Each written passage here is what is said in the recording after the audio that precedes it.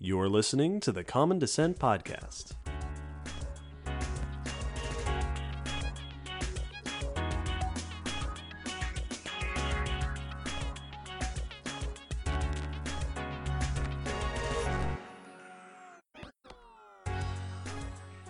Hello, Will.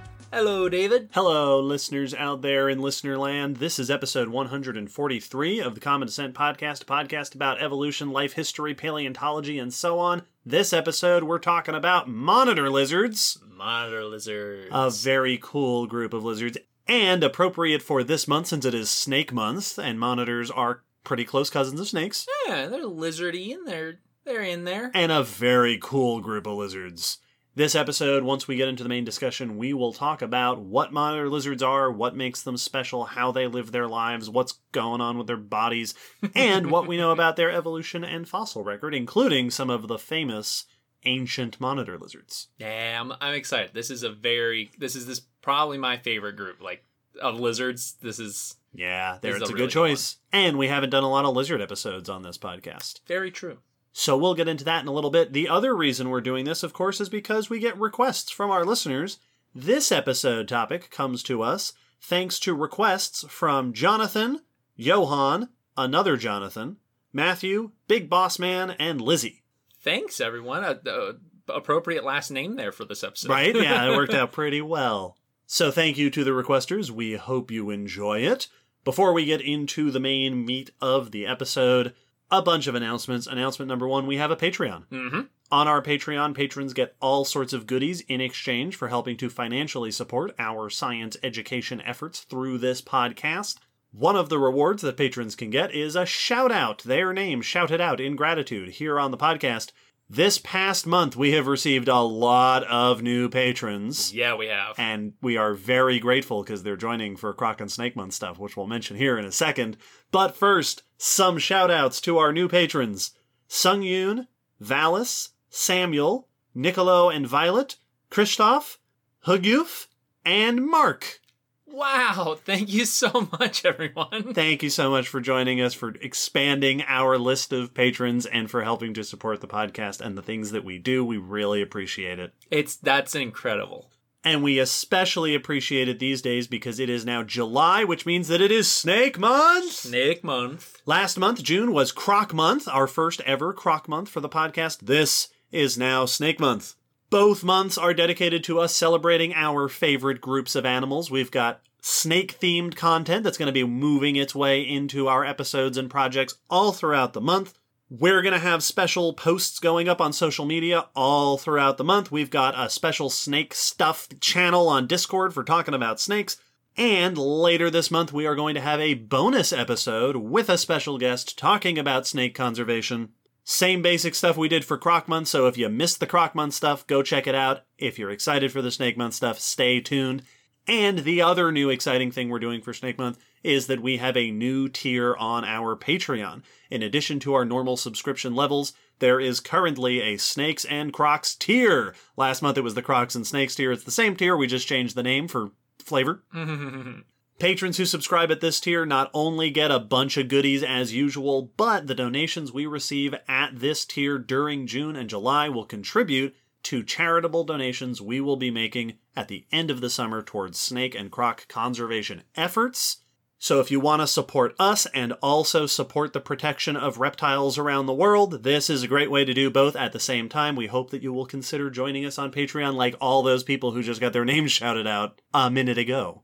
Links to all those ways that you can interact with us are in the episode description. Also in the episode description is our physical mailing address. Yup. We got a card recently to celebrate Croc Month from Elizabeth. Yeah, we did. We got an alligator postcard with a very cute picture of an alligator that will very likely be going up on my wall next to other gator and croc pictures and postcards I have. So thank you very much for that. Hey, also speaking of bonus content, last month in June, we did 2 Silver Screen Science episodes about the documentary series Prehistoric Planet and the blockbuster phenomenon Jurassic World Dominion. The blockbuster thing that happened. That was a movie. You can listen to what we had to say about the science in our Silver Screen Science, and if you're on Patreon, you can listen to our additional thoughts, our More Thoughts episode, just for patrons.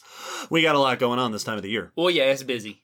One more announcement before we move on. This one a little bit more of a solemn one. Here in our country of the United States, there has recently been some major legal action intended to make it much more difficult for people around our country to gain access to abortion and related health care, which has understandably made a lot of people in this country very upset, including us. We here at the podcast think that this decision is medically and morally wrong and also dangerous and a real shame.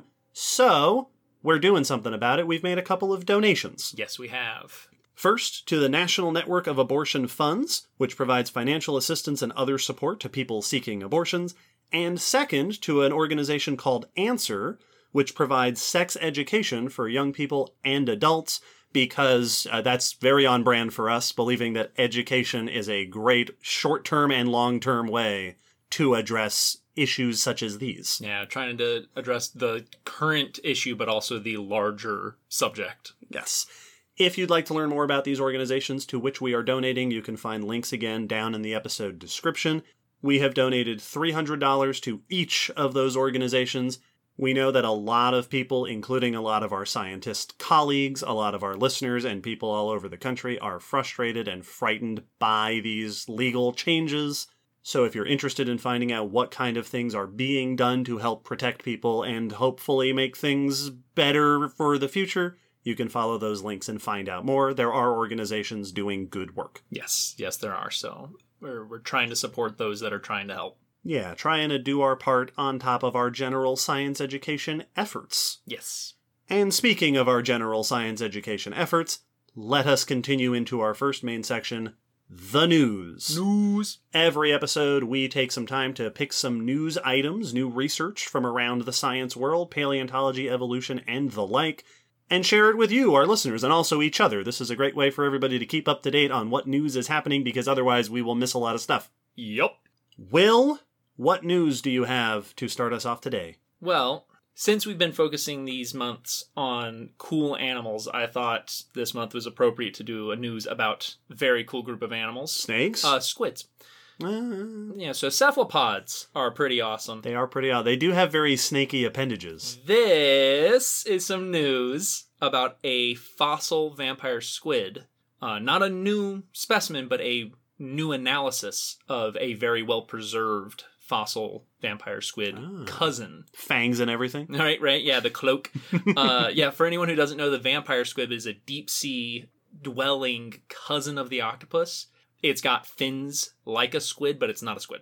And they just kind of float there and catch little bits of food in the water column, but they have this cloak-like webbing in their arms, which gives them the name vampire squid, along with their what look like barbs, but they're not actually barbs on their tentacles. Right. Also, famously, they can't enter buildings unless they're invited in. Yeah, no, also because there's no doors down there, so it makes it very difficult. Right. That's actually an ancestral trait among cephalopods, is not having doors. This is research by Alison Rowe et al. In Scientific Reports, and the article is by Nicoletta Lanise in Live Science. Hey, that article will be linked with all the news articles in the blog post. Sure will. So this fossil is a very well-preserved specimen, which is always exciting with cephalopods because they are mostly soft tissue, so we don't typically get very good fossils of them. This is a 3D preserved fossil from a Jurassic fossil site in France that is well known for this kind of preservation, where the flesh is replaced by iron-rich minerals and preserves many specimens actually in 3D. This is Vampironausia, which seems to be likely the oldest relative to today's vampire squid, which is Vampiroteuthis infernalis, which is a cool name. It's a very cool name. And from the 3D fossil, they can tell, a few things about it. It's got 8 arms. It's got the suckers on the inside of the arms preserved, the spiky appendages on the arms that we also see in today's vampire squid. These are called cirri. And that's Cirri. Right. Not Siri. Yeah. Catch that fish for me. Yes, exactly. They also saw that the tentacles had one single row of suckers down the arm. Gotcha. As opposed to the paired suckers along the arms of octopuses. Exactly. Now, this was first examined in 2002, but they had some difficulty actually analyzing in detail the anatomy of the animal because it was in 3D. They couldn't see inside it. Oh, yeah. So that actually made it difficult initially to get a good idea of what its anatomy and internal structures were like and how it might have been living because they were blocked by the animal. This study used synchrotron X-ray microtomography on 3 specimens to reconstruct that internal structure. Basically, get an X-ray of it. They said they were effectively able to digitally dissect it. Oh, yeah, cool. And get a really good look at its internal anatomy. Yeah, I guess it's a CT scan. Tomography is more accurate than my X-ray comparison. Yep. And they found some cool features, some of which are shared with today's vampire squid, supporting that it is indeed a close relative of our today's, or at least, distant ancestor, but definitely related. One thing they were able to note is that the unique style of sucker attachment that we see in this group was present, which means that goes back to the Jurassic in this group. Cool. It's a notable feature of vampirids. They really zoomed in on the suckers. That was where a lot of their study focused. And while they are similar in shape to today's vampire squid, they were notably larger and more numerous, spaced closer together on the arms.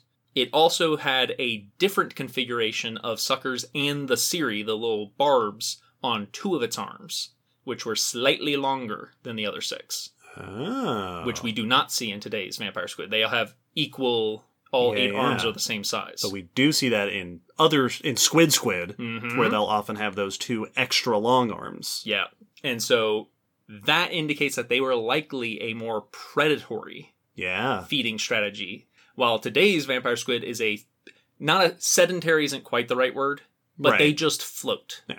They just hang in the water and they use long filaments that are sticky to grab bits of food, marine snow mostly, and little animals, and pull it in. So they're not actively grabbing food. This looks like the body of a active predator. It also has a more narrow and muscular body, the actual body of the animal.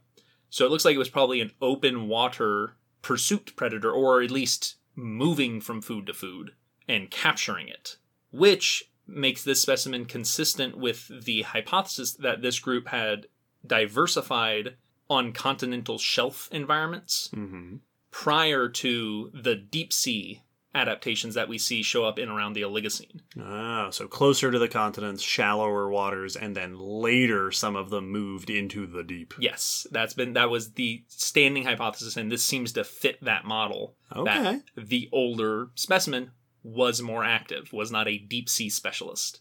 I think it's so cool that when you want to learn about the feeding behaviors of different animals, the part of the body that you need to look at varies wildly. Oh, yeah.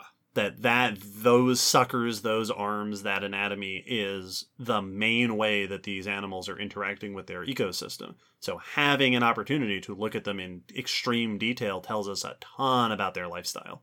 Absolutely.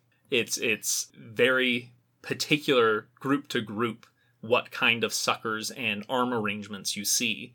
And yeah, it matches very closely to what they're doing with them. Yep. Well, hey, if our listeners want to learn more about those topics, we did cephalopods way back in episode 16, and the deep sea back in episode 128. My next bit of news relates to episode 101, which was sauropods, and episode 92, which was eggs. Hey! And episode 84, which was paleopathology. Well, now I'm nervous. This is a study of a malformed sauropod egg. Oh. So, sauropods, we talk about them all the time. The big long-necked, long-tailed, column-legged dinosaurs from back in the Mesozoic. One of the later and largest groups of sauropods were the titanosaurs. This study examined a titanosaur nest from the late Cretaceous Lamenta Formation of India. So this is dinosaur eggs from around 68 million years ago. One egg in particular is wrong. This research is by Harsha Diman et al. In the journal Scientific Reports, and we will link in the blog post to a press release by Enrico De Lazzaro in Sci News. Here's what's wrong with the egg. So the egg itself is about 16 centimeters across, or about 6 inches, and they got a good internal view of it, the way that it was fossilized, which showed them that there was the normal eggshell, right where you expect it to be, around the outside of the egg, and then inside of that, a second eggshell. That's one too many eggshells. Egg within an egg.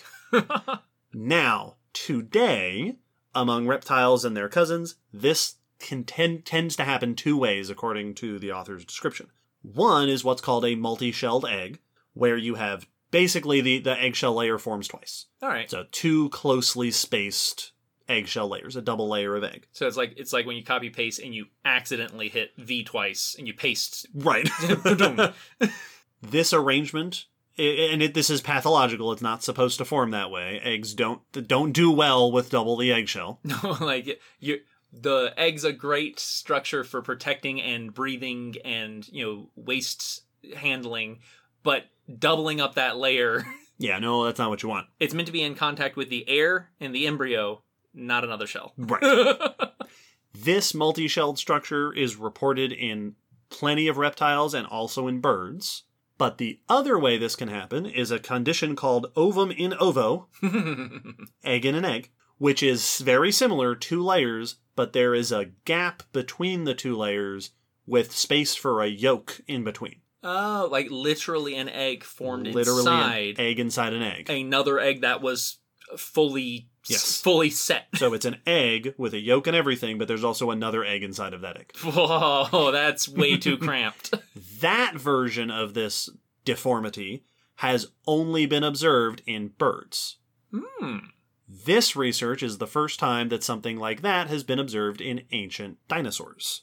Now, it is not at all surprising that dinosaurs would have something similar to what we see in birds today.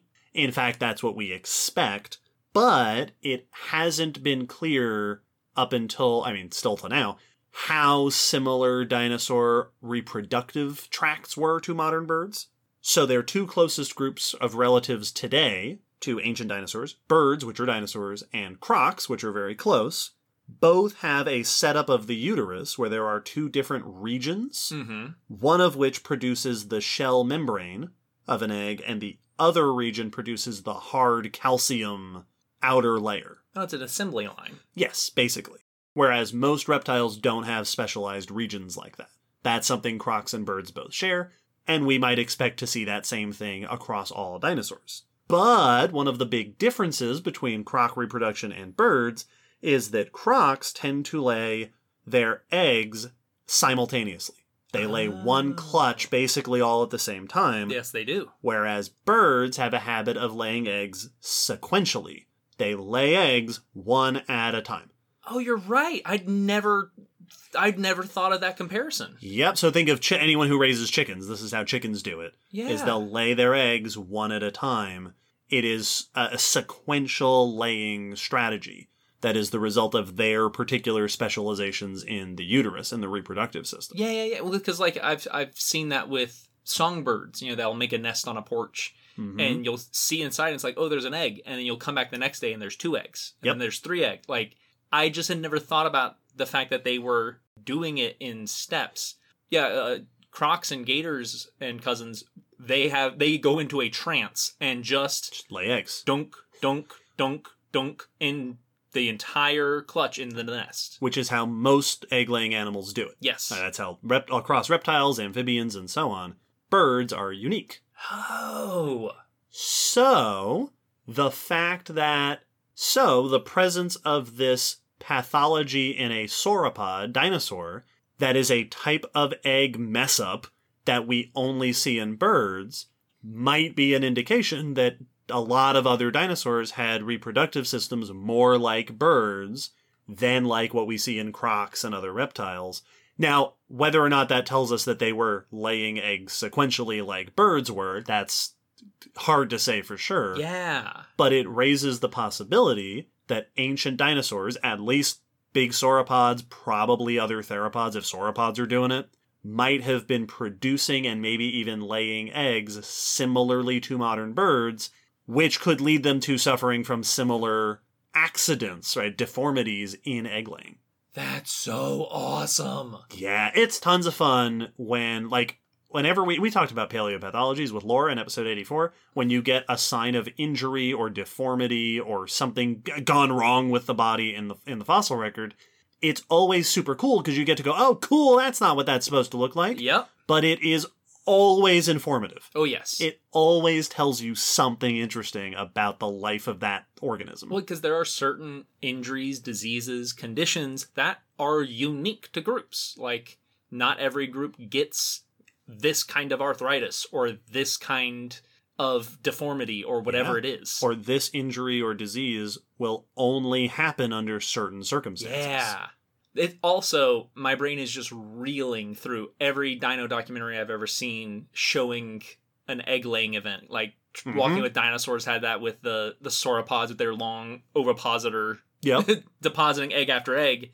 Well, now I'm picturing them laying an egg and then walking away. Okay, going off to get lunch. Yeah. And then coming back. Later that afternoon or the next day, laying the next egg. Mm-hmm. Which, that would have massive implications for their nesting behaviors. Yeah, because you have to keep a nest and keep returning to it. Yeah, you can't just bury it and go. Mm-hmm. You might be there for 3 or 4 days, depending on what your sequence is like.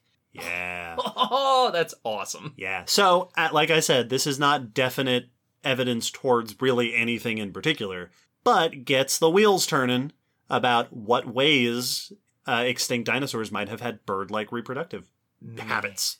Yeah, it's pretty cool. Now I just want to know everything about how birds lay eggs. All right, listen, we've done a birds episode, 37. We've done an eggs episode, 92. Bird eggs. Coming soon. Pineapple apple pin. I don't understand that reference. Someone out there did. All right.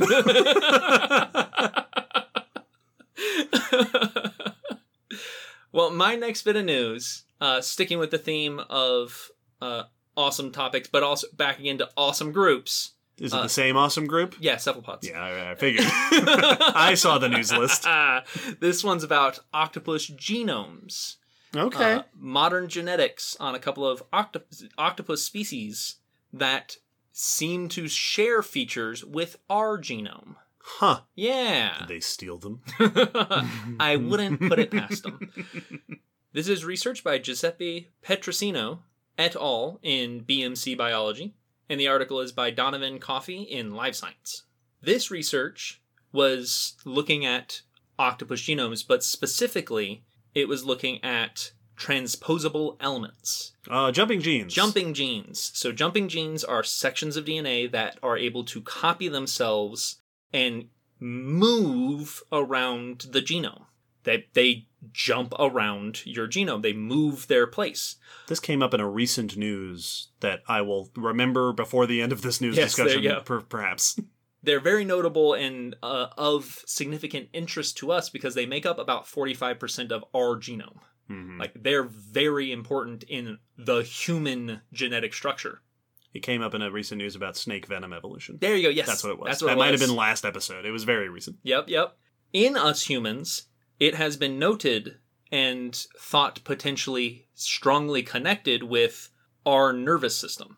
Specifically, one group of transposable genes, called the long interspersed nuclear elements, or LINE genes, which seem to be tightly regulated by our brain and play a role, it seems, in learning and memory formation in our hippocampus.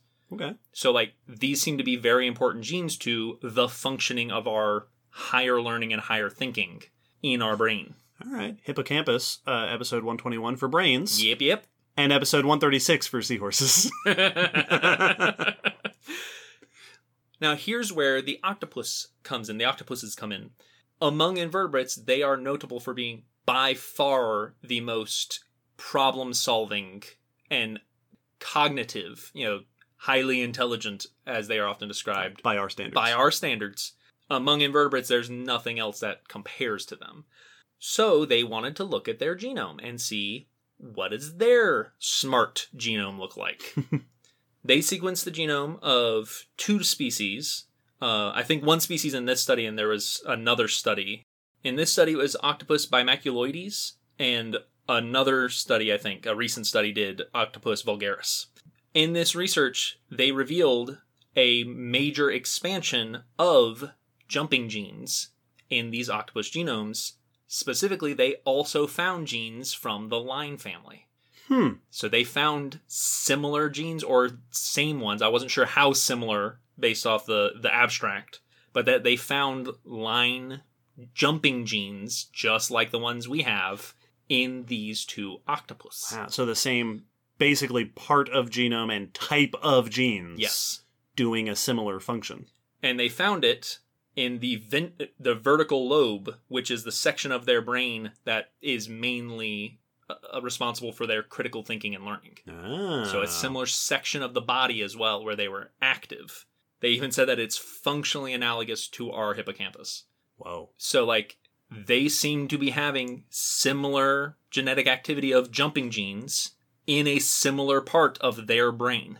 Cool. So they have, it seems, evolved a similar genetic strategy to accomplish the same sort of braininess that we have accomplished in our evolution. Yeah, it seems that there might be a legitimate connection to these jumping genes and cognitive ability, problem solving and learning ability. You know, this is further support that there is a connection between these genes and brain function. And it does seem to be evidence that we and octopuses have convergently evolved to this kind of function, this kind of setup. Cool. Either that, or it's something that is shared by our ancestor going back however very, very, very, very, very far. And we've both purposed that type of gene the same way. Yes. Either way, a convergent arrival at a similar process, a similar genetic development. That's very cool. Very cool because it tells us a bit about the evolution of, for lack of a better word, braininess. Yeah, smartness. Smartness. But also always exciting to find ways that we are like octopuses. Right. It's just another notch on the belt of they would be the next civilization. Right. Well, and also octopuses have been around longer than we have. So I don't know how far back that feature in us goes. Like, is that across apes? Is it across primates? Unless it goes really far back, there's a good chance octopuses did it first. Very likely. So, yeah. Or, as I mentioned, they stole it from us. Yep. Like the Zerg. I'd love to see this done on other cephalopods. Yes. Because not all cephalopods show the same level of problem solving that octopuses do. Right. Like squids are, there are many that are notable for complicated behavior, but they aren't typically showing the same, like, opening bottles. They're not outsmarting their keepers. Yes, exactly. Well, it makes me want to see the same sort of investigation done on birds, especially things like parrots and crows, which are famed for this. Yep. To a bit of a foreshadowing for later in the episode, it'd be cool to see this done on monitor lizards. It would be really cool. Which are also renowned for being brainy lizards. Yep. Very cool. Well, I, too, have a news about DNA in modern animals, but this time I'm being topical. This news is about snakes. I was very tempted to go, modern animal butts. Modern animal butts. No, not animal butts. Snakes. We're talking about snake DNA. Specifically, DNA recovery from snakes, teaching us cool stuff, but also an investigation into the methods of recovering DNA. This is research by Justin Bernstein and Sarah Ruane in Frontiers in Ecology and Evolution, and we will link to a press release in phys.org from the Field Museum. This research collects snake DNA not from fossils, but from preserved museum specimens. Oh, neat. So this is pretty common. Museums will have preserved just bodies of animals or tissues and such in collections. These are often very important because a lot of the time these can be the only available specimens of a lot of species. Yeah. So if you've got a species of frog or bird or snake or whatever it is that is very rare or hard to find or just difficult to acquire for any sort of reason, old museum specimens that have just been around for a while can be the only access you can get to study the tissues and such of these animals. Yeah. But museum preservation is not always good for DNA, especially older specimens, Not only because they've been around longer, but also because if you go back far enough, no one knew we had to preserve them for that. Yes, yeah. That wasn't something we knew was going to be required. Right. And if you go back far enough, it wasn't something that we knew existed. Yes, exactly. Either way, it just wasn't on the radar. Yep. This study looked at specimens that are stored at the Field Museum in Chicago in what the press release describes as a secret bunker. With biological specimens in a collection of fish, lizards, snakes, all sorts of stuff, that many of which are decades to centuries old.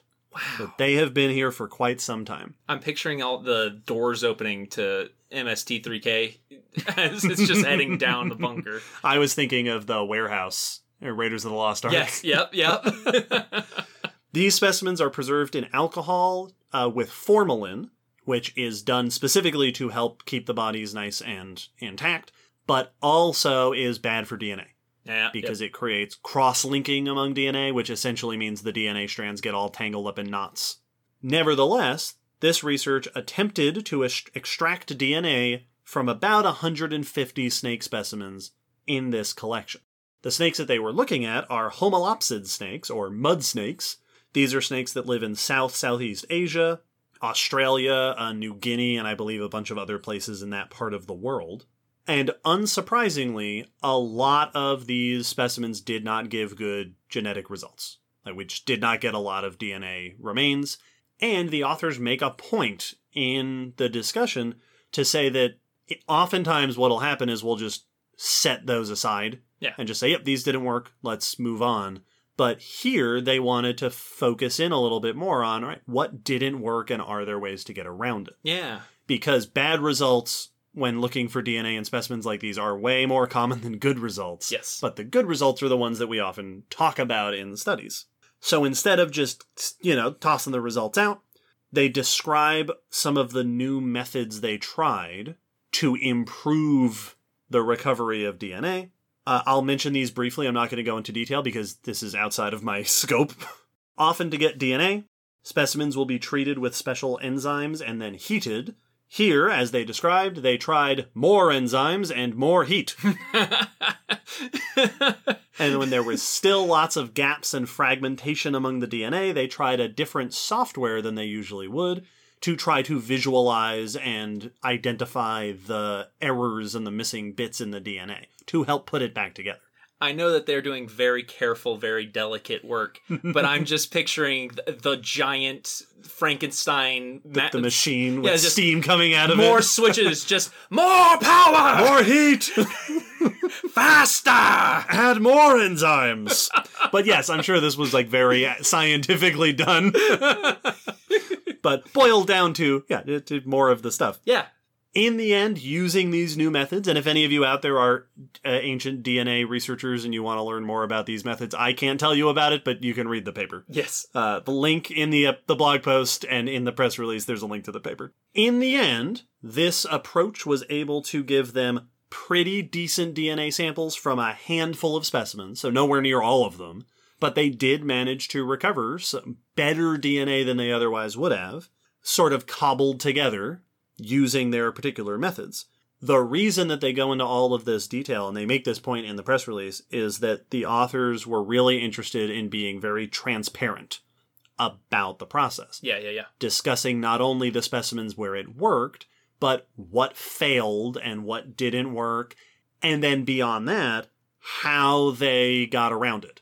Right? What type of attempts to fixing it worked. They used the word finagling, what finagling they needed to do to get more usable results, which isn't something that papers like this often do, it seems like. Oftentimes it's, these didn't work, maybe for these reasons, now let's talk about what we did find. Yes, let's focus on the positive results. Here, they focused a bit more on the failures that they came across, which is really good. Well, I really appreciate that, because it has the same energy as a lot of, hobby forums, where, people making a prop or making a thing, and they're all making relatively the same thing, and so they're discussing, hey, I've been having trouble with this. Has anyone else figured out a way around that? And they can say, here's what I did, and by conversation and group cooperation, they come down to techniques that neither one of the people involved would come to all by themselves. Right. So I like this approach. That's especially for a technique, we're trying to access DNA. And they did get some positive results from it. Nice. So all the snakes they looked at were mud snakes, except for a couple specimens from one species that it hasn't been sure if it's a mud snake or not. This species is Hydroblabes periops, the olive small-eyed snakes of Borneo. Very few specimens are known, and there has been debate as to whether or not they fit in the mud snakes, Homolopsidae, or Natricidae, which is the group that includes water snakes and garter snakes and such. Oh, okay. Here, because they were able to use these museum specimens that have been preserved for a long time, and because they were able to get some usable DNA using these methods, they were able to genetically compare it and determine that it is in fact not a mud snake, that it is a natricid, closer to garter snakes and water snakes and stuff. Cool. So they're underscoring the importance of museum collections and specimens, ways that we can get around some of the difficulties with recovering ancient DNA from these specimens, and showing that while talking about the failures and the struggles, they also got some positive new results, which is probably a really good way to do it because many scientists, I'm sure, will tell you that it is very hard to publish negative or failed results. Yeah. Like, that's just harder to get published than cool, positive, new things. Yeah, because we tried all these methods and none of them worked. Yep. That's valuable information. Absolutely. It just doesn't get published and certainly not publicized nearly as much as positive results. Yeah, because as scientific as publications are very often, there is still an aspect of newsworthiness and, popularity. A lot of papers want the things that they publish to be things that a lot of people are going to read. Right. Which does block the way for very useful information about here's all the things we did and how they seemed to fail, so that other people can go, ooh, we've been using one of those techniques, and now we can maybe readjust, realizing that it's more faulty than we thought. Right. That's very good information. So I like this of just publishing your full experience. Yeah. Here's what we got. Here's what we didn't get and how we didn't get it. So this study not only cool new information about snakes, but is a cool insight into the process. What specimens we use, where they're preserved, how that affects them, and how we can potentially get around some of those issues. Yeah, I'd love to see more of that in papers, Yeah. just in general. Well, that's enough news. It's time for our main discussion. After this short musical break, we will move on to our main subjects for the episode, monitor lizards. Yeah. Oh, we're going to have so much fun. We're going to talk about what makes them cool and what has made them cool for tens of millions of years. Stay tuned.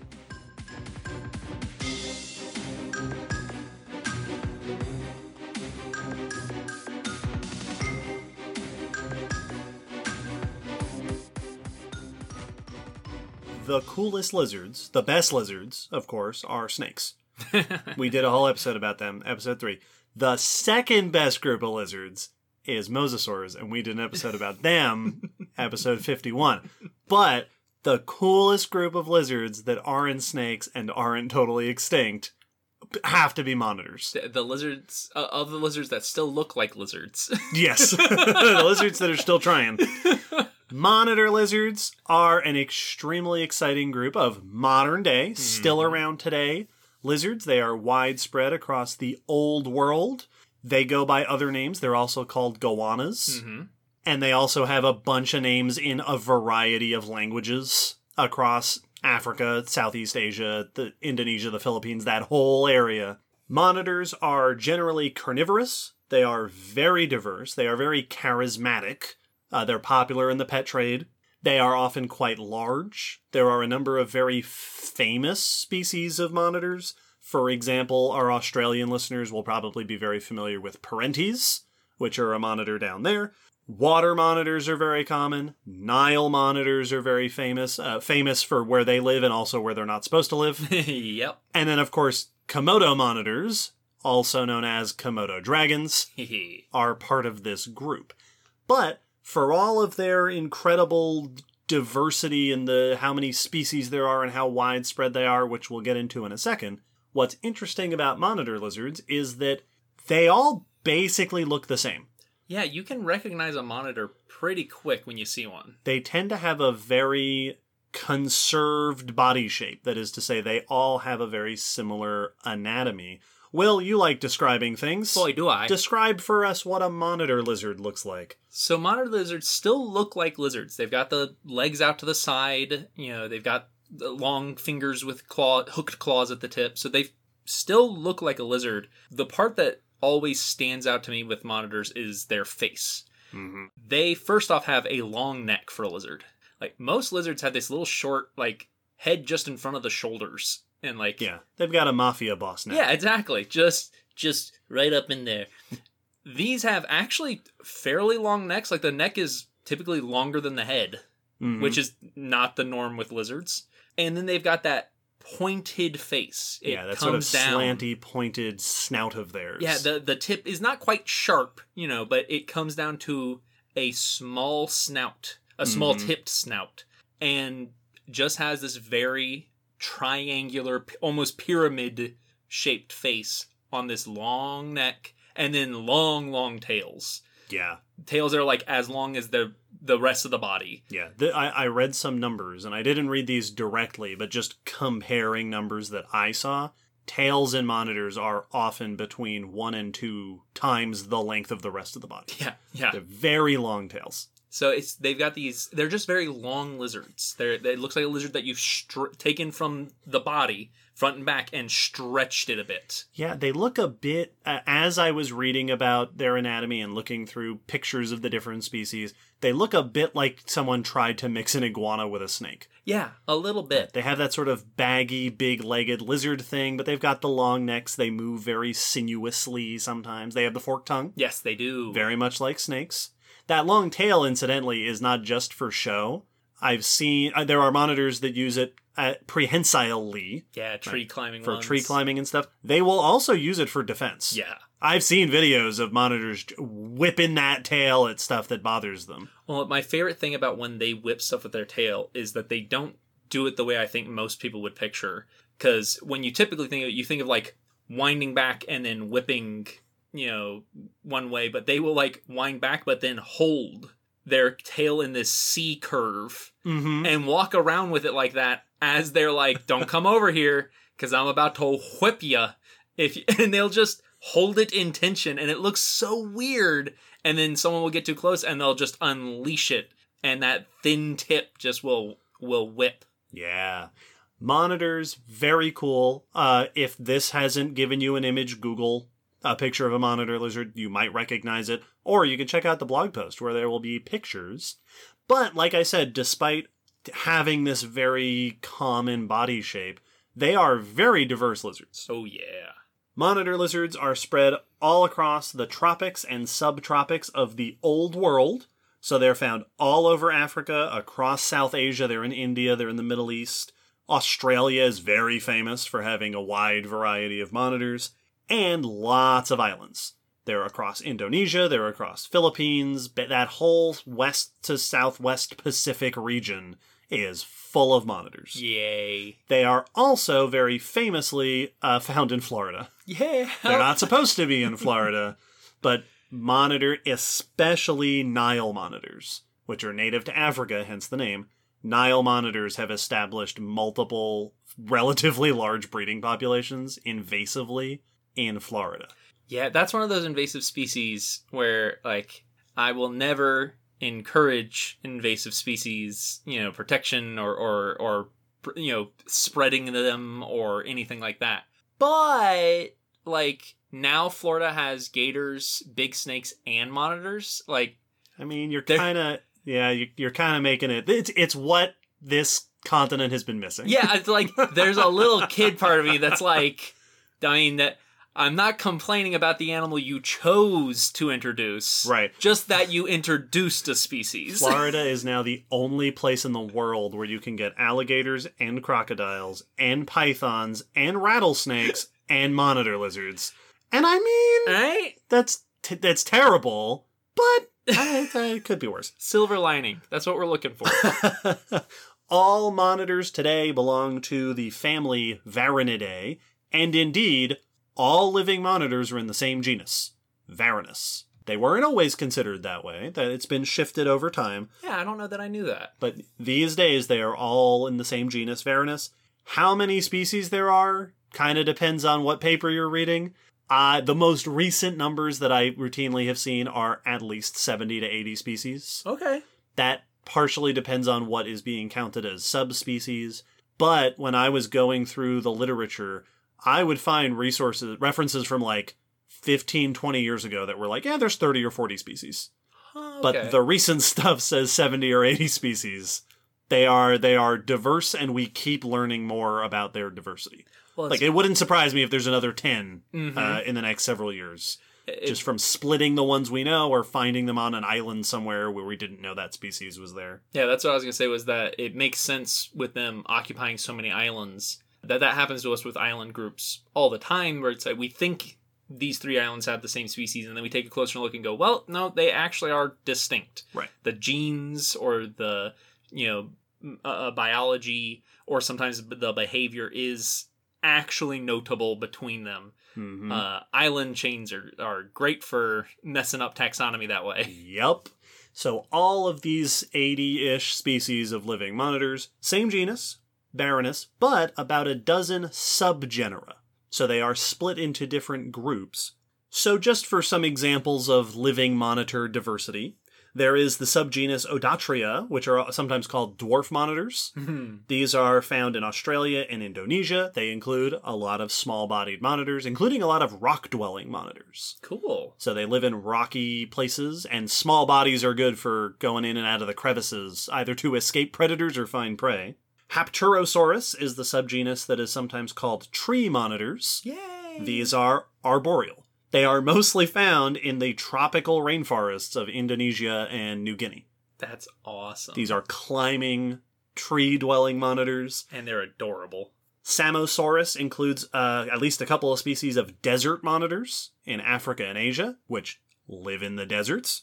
And then one more subgenus that I want to mention just specifically is the Papusaurus subgenus, which includes a single species, Varanus salvadorii, the crocodile monitor. Yeah! This is for you. Yep. This is an arboreal species that lives in New Guinea and is named for crocodiles. A lot of monitors are named for other animals, which is a common thing. Lots of other monitors are also semi-aquatic. That's actually a really common thing for monitors to be. Some are very famous for it. Water monitors, mangrove monitors, of which there are multiple species, the Nile monitors. In fact, in general, monitor lizards tend to be good on land, climbing, and swimming. Yeah, they kind of snake-like in that regard. To where it's just like, most of you can move pretty well in these categories. Yeah, there are specialists. There are monitors that spend a lot of time in water. There are some that spend a lot of time in trees. But most monitors, it seems, are pretty good swimmers and pretty good climbers. Even the ones you wouldn't expect to climb are still pretty good at it.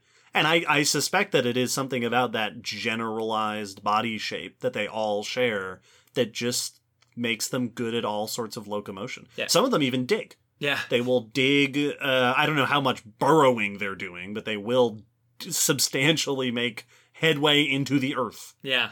It's a cool thing when you find a group that's so flexible without having to uber specialize their body types. Mm-hmm. We don't have a mole-shaped monitor, and we don't have a fish-shaped monitor. They aren't snake-like. Yeah. There aren't legless or tiny-legged monitors, really. They're doing really well in a variety of habitats across most of the world, while still maintaining a pretty similar shape. Yeah. And they've kind of got the right, body parts. They've got those lizard legs, and lizard legs are good at running and good at climbing. Like, lots of lizards are good at climbing, even if they're not climbing lizards. Yeah. Monitors tend to have larger back legs than front legs. Oh, yeah. Which allows at least many of them to also stand up on their back legs. Yep.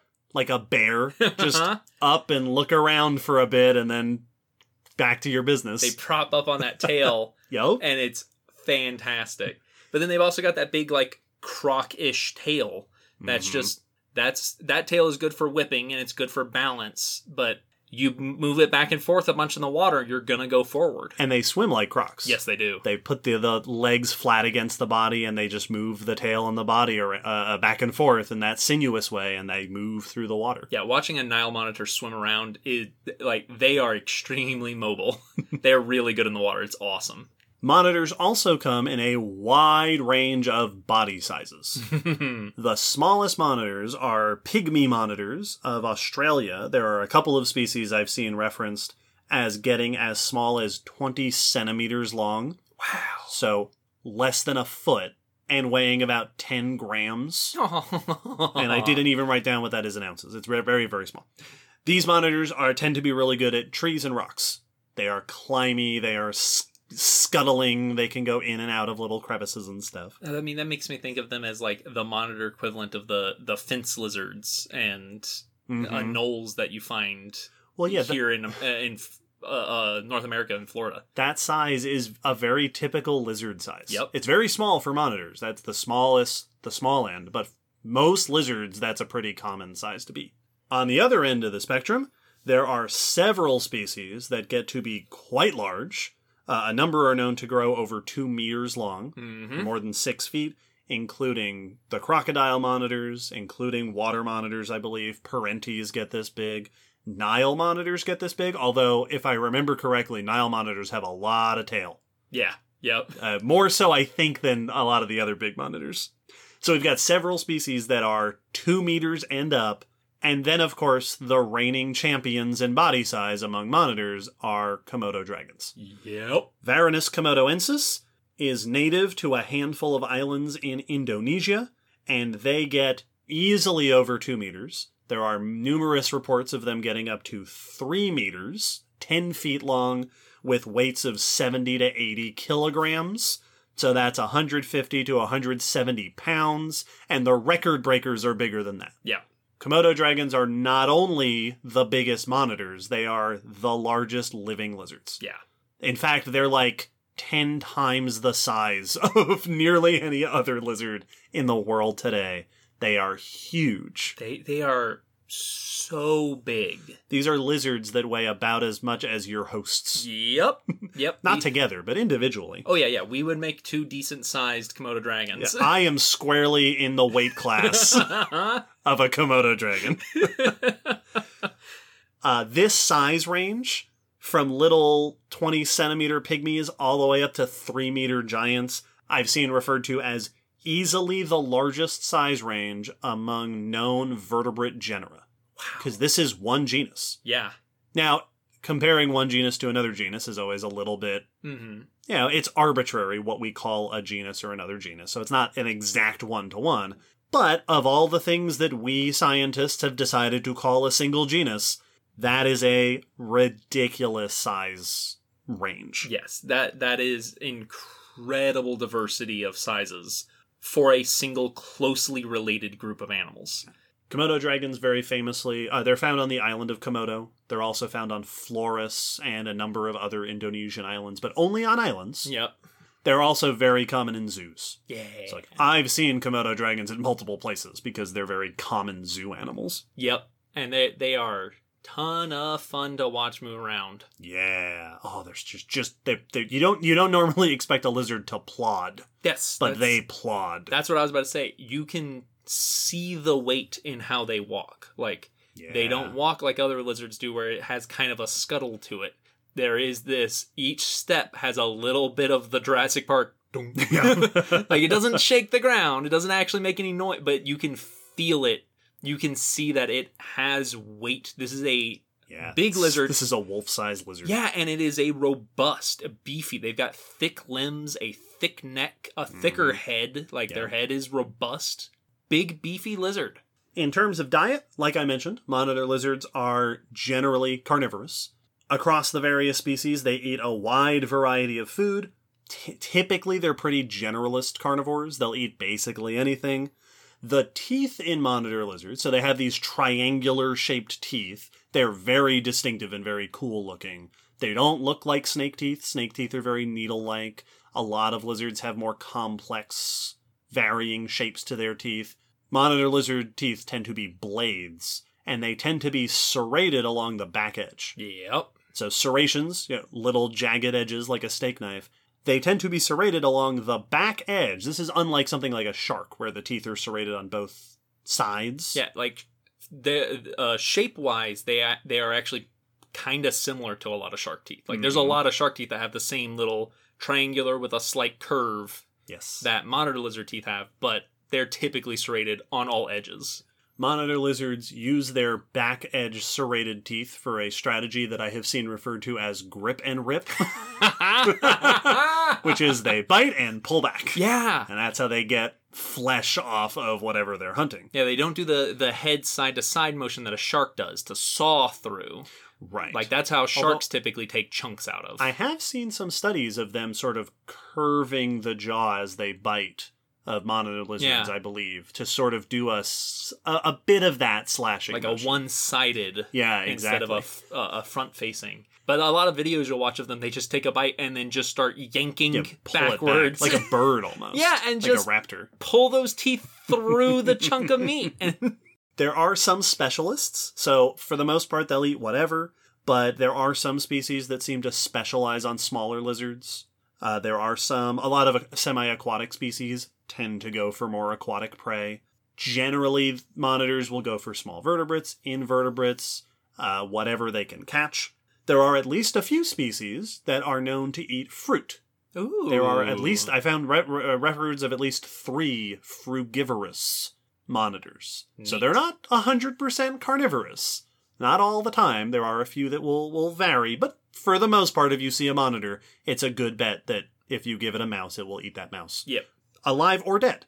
Monitors are famously not only very good at hunting, they're also really good scavengers, especially the big ones. Nice. In fact, while I was scrolling through the literature, I found a 2016 report that detailed the importance of the Asian water monitor, Varanus salvator, which lives in China and I think Vietnam, that Southeast Asia area. Cool.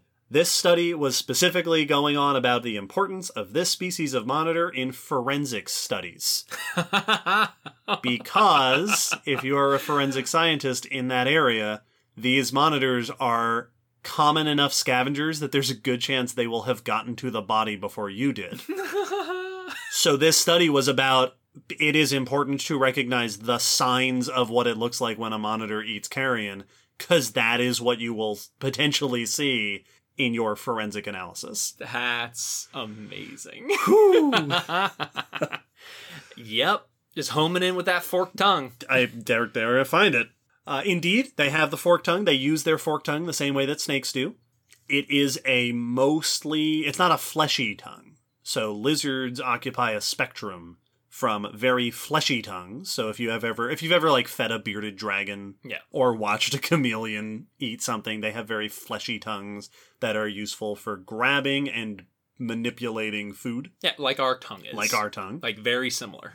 And then on the other end of the spectrum, you've got like snakes, which have a very dry, hard, thin, relatively weak tongue that isn't... Snakes are not using their tongue at all for prey or for food. It is just for sensing.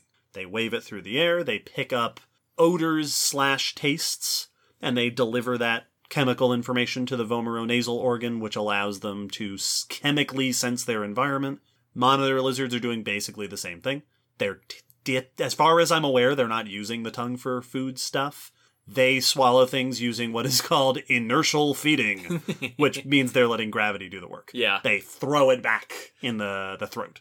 A bunch of other quick, interesting notes about monitors. They also have osteoderms. Oh, I don't know that I knew that. So osteoderms are the bones, the armor bones that grow in the skin of a number of animals. So we've talked about them mainly with crocs. Crocs have osteoderms, very big, prominent osteoderms in their skin on their backs and sides. Armadillos have osteoderms. We talked about ground sloths in episode 24 having osteoderms. Lots of lizards have osteoderms. Glass lizards, skinks, beaded lizards. Monitor lizards also, at least some of them, have osteoderms. They've been noted in a number of different species.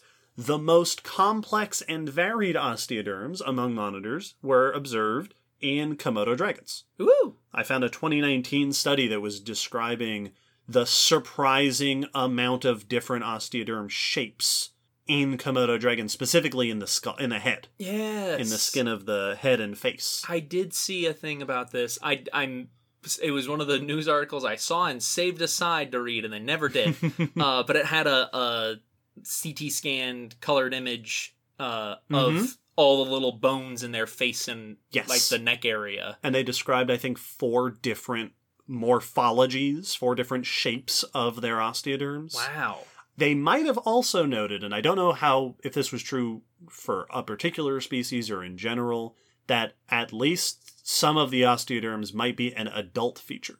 Oh. That it's something that develops as the animal gets older.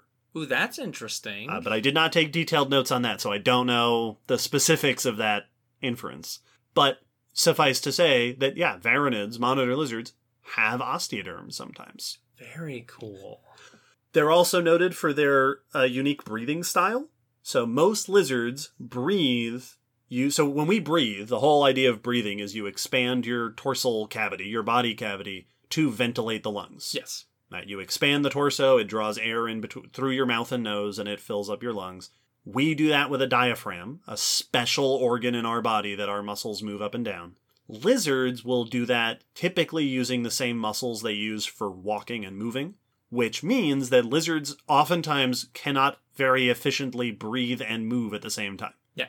So most lizards aren't endurance runners, partially for this reason, that the way they have to move to run interferes with the muscles they need to ventilate their lungs. Well, it'd be like it's like when you're trying to catch your breath and talk at the same time. Mm-hmm. Like you're using your lungs for 2 things. Yes. You're trying to produce sounds, but you're also trying to bring air in and out, and you can kind of do it, but it's not good.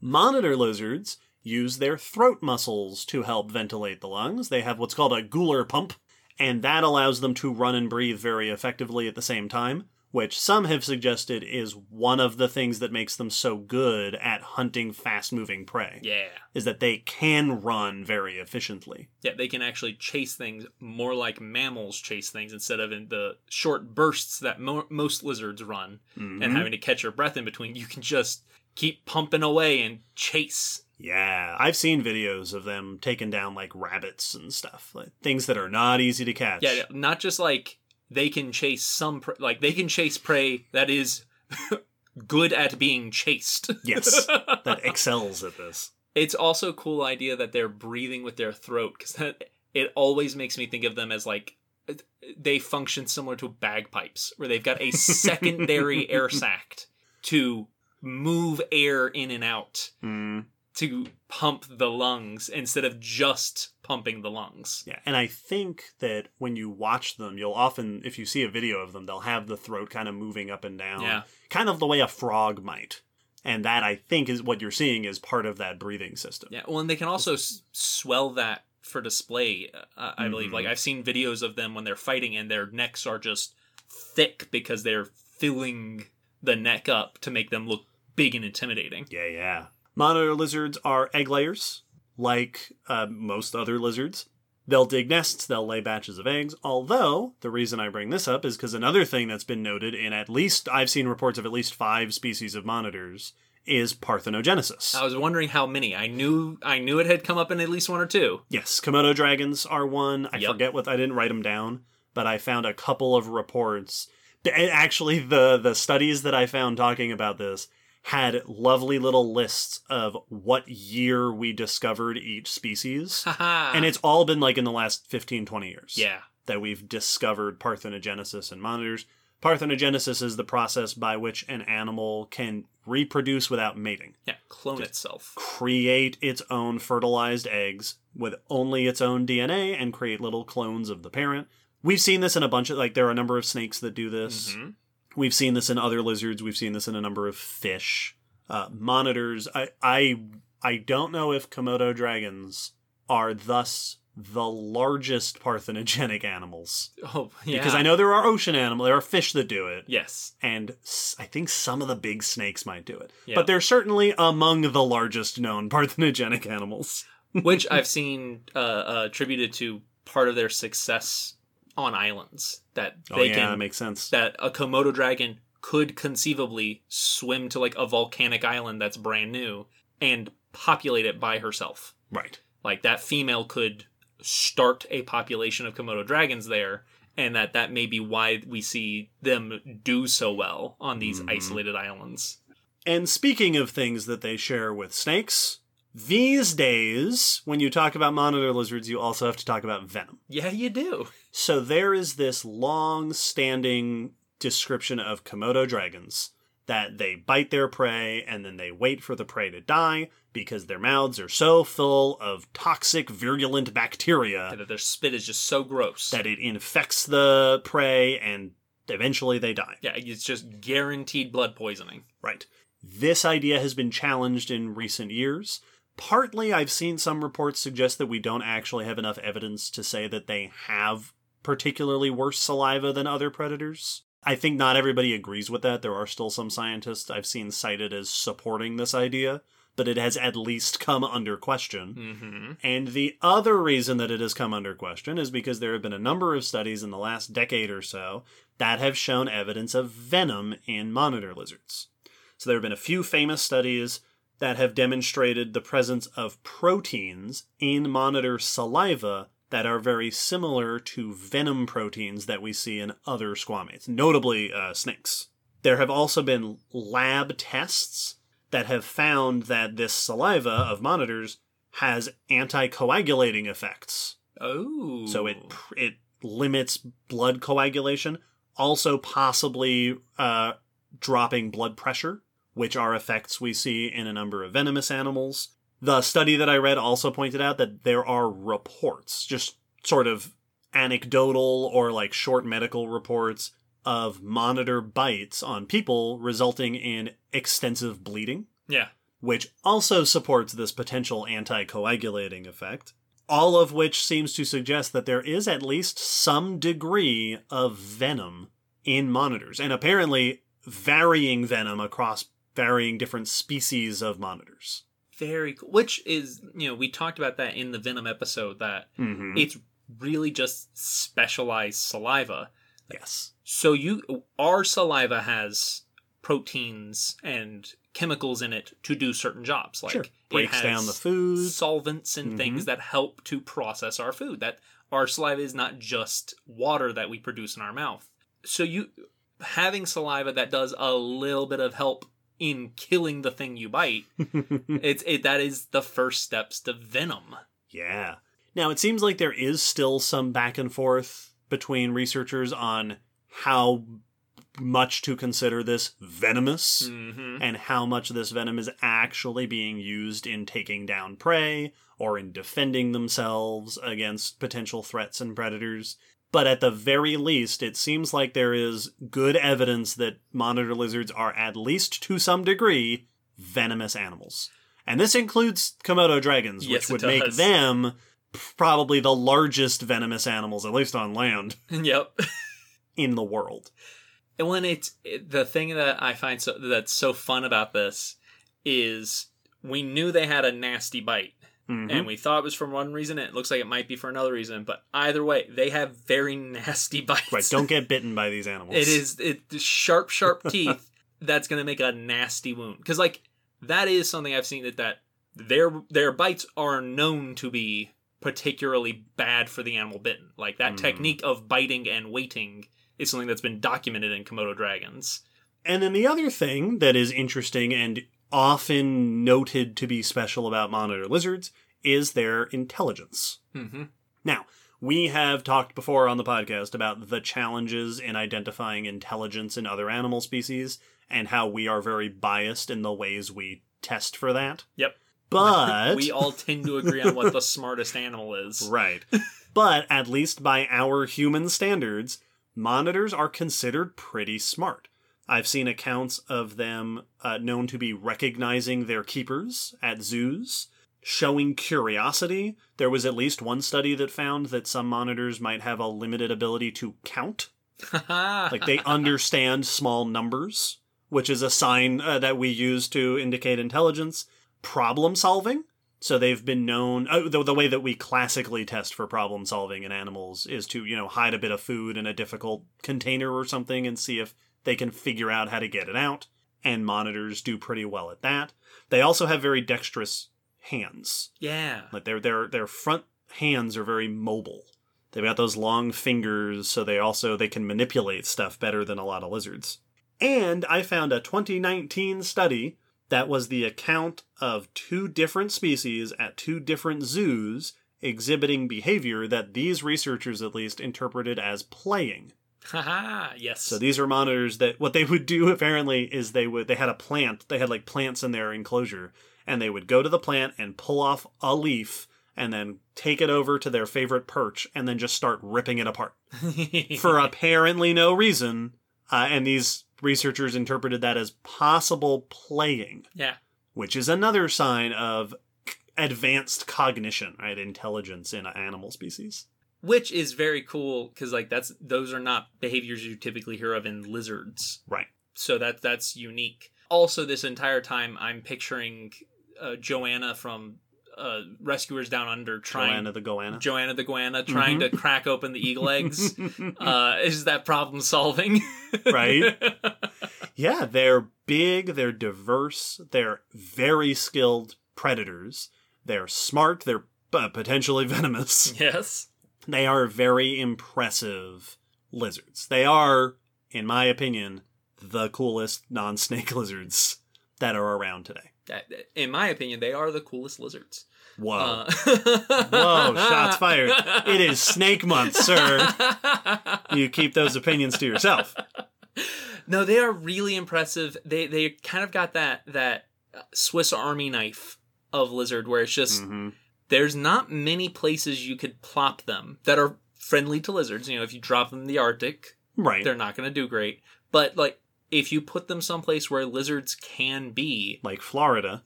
There's at least a monitor that would do well there. Well, I've heard that point made for why they do so well in zoos. Yep. Is that they are able to survive in a wide variety of habitats. At least some species. Mm-hmm. Yeah, and the fact that they are a bit more...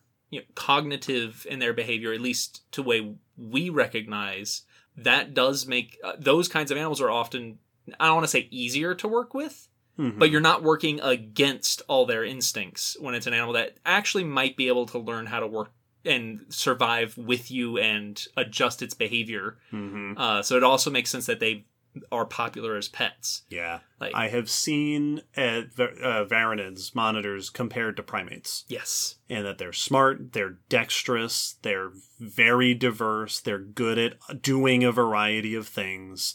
That some have called them the primates among lizards. Now, of course, the ones who call them that are primates themselves. I mean, so we're very biased. Can't think of a higher compliment to give them. That does make me want, if any artists are out there wanting something to draw of monitor people, like, that's what I want. It's going to be like that dinosaur person. Yep. Yeah. That's what I want my lizard folk to be based off of from now on. Oh, man. Like... Yeah. That's what you should be basing them off, monitors, because that's the best lizards. If anyone's going to stand up that's true. and start using tools, it's going to be monitors. Now, we've talked about a bunch of their cool lifestyles, biology, behavior. Let's touch on a bit of evolution before we move back into the fossil record, where monitors fit on the lizard family tree. Now, we have discussed this occasionally from time to time in the past on the podcast, that the lizard family tree is kind of a mess. A bit. We, scientists, have had a hard time figuring out exactly what groups are related to what groups. This has been exacerbated in the last couple of decades by genetic studies, which really changed a lot of stuff on the lizard family tree. So there are all sorts of open questions about exactly what the relationships are between different groups of lizards. But one thing that is generally agreed upon is that monitors belong to a group of lizards called the anguimorphs.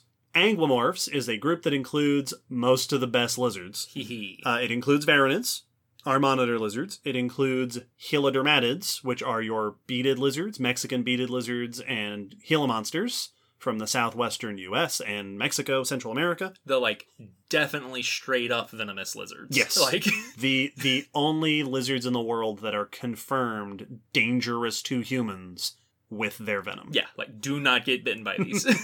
So you've got monitors, you've got beaded lizards, and then you've got a group called anguids, which includes glass lizards, gollywasps are in there, alligator lizards are in there. Nice. Most of the members of this group also tend to have osteoderms. Cool. And then there are a few others. The closest relatives within this group to monitors are a group called the earless monitor lizards.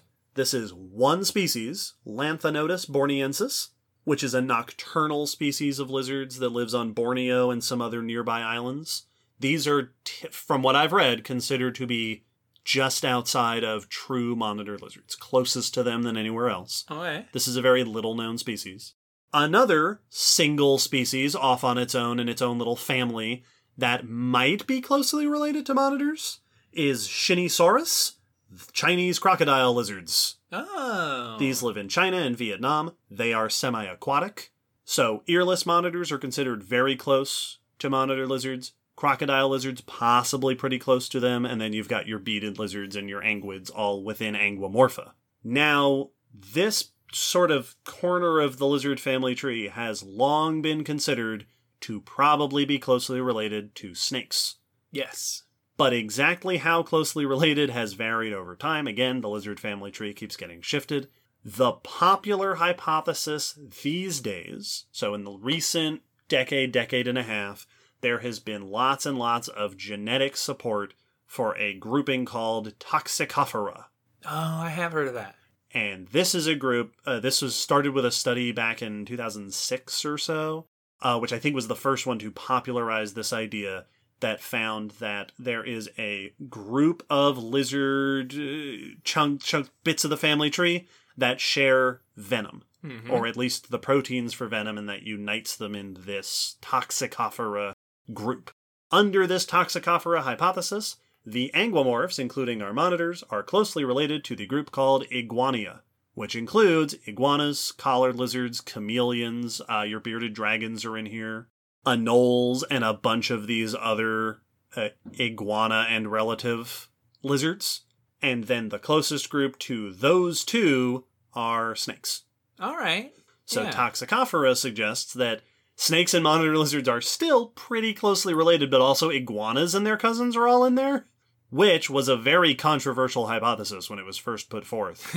Partially because previous suggestions of the shape of the lizard family tree had iguanas basically all the way on the other side of the family tree. Yeah. But it sounds like more and more studies keep supporting this format of the tree. Neat. All that is to say that regardless of the shape of your lizard family tree, one of the reasons that monitors are so incredibly cool is just because it runs in the family. Yeah. They're closely related to snakes. And what else can you expect from a group that is kind of sort of closely related to snakes? It is neat noting that you've got a bunch of venomous reptiles and that could be a linking factor. You know, that might be a bit of evidence to the evolutionary history of these various groups of... It would indicate that they are ancestrally venomous. Mm-hmm. So any of them that aren't venomous today are either very weakly venomous or have lost their venom. Yeah. If that is indeed that evolutionary trajectory. Which then brings up all sorts of questions of like, how venomous would that ancestor have been? Or did you just have all the right proteins, but you weren't actually using them as a venom? Right. But all the building blocks were already there waiting to ready be to go. Just ready to go. And so you had that exaptation, that using that previous thing to then make a bunch of venomous groups. Mm-hmm. Ooh, interesting. For more on Venom, episode 97 is when we talked about that. Now, that's a whole lot about monitors and their biology and where they fit on the tree. I think it is time to go into the past. Talk about paleontology? Talk about paleontology on our paleontology podcast. Oh. After the break, let's go all the way back to what we know about the early evolution of monitor lizards.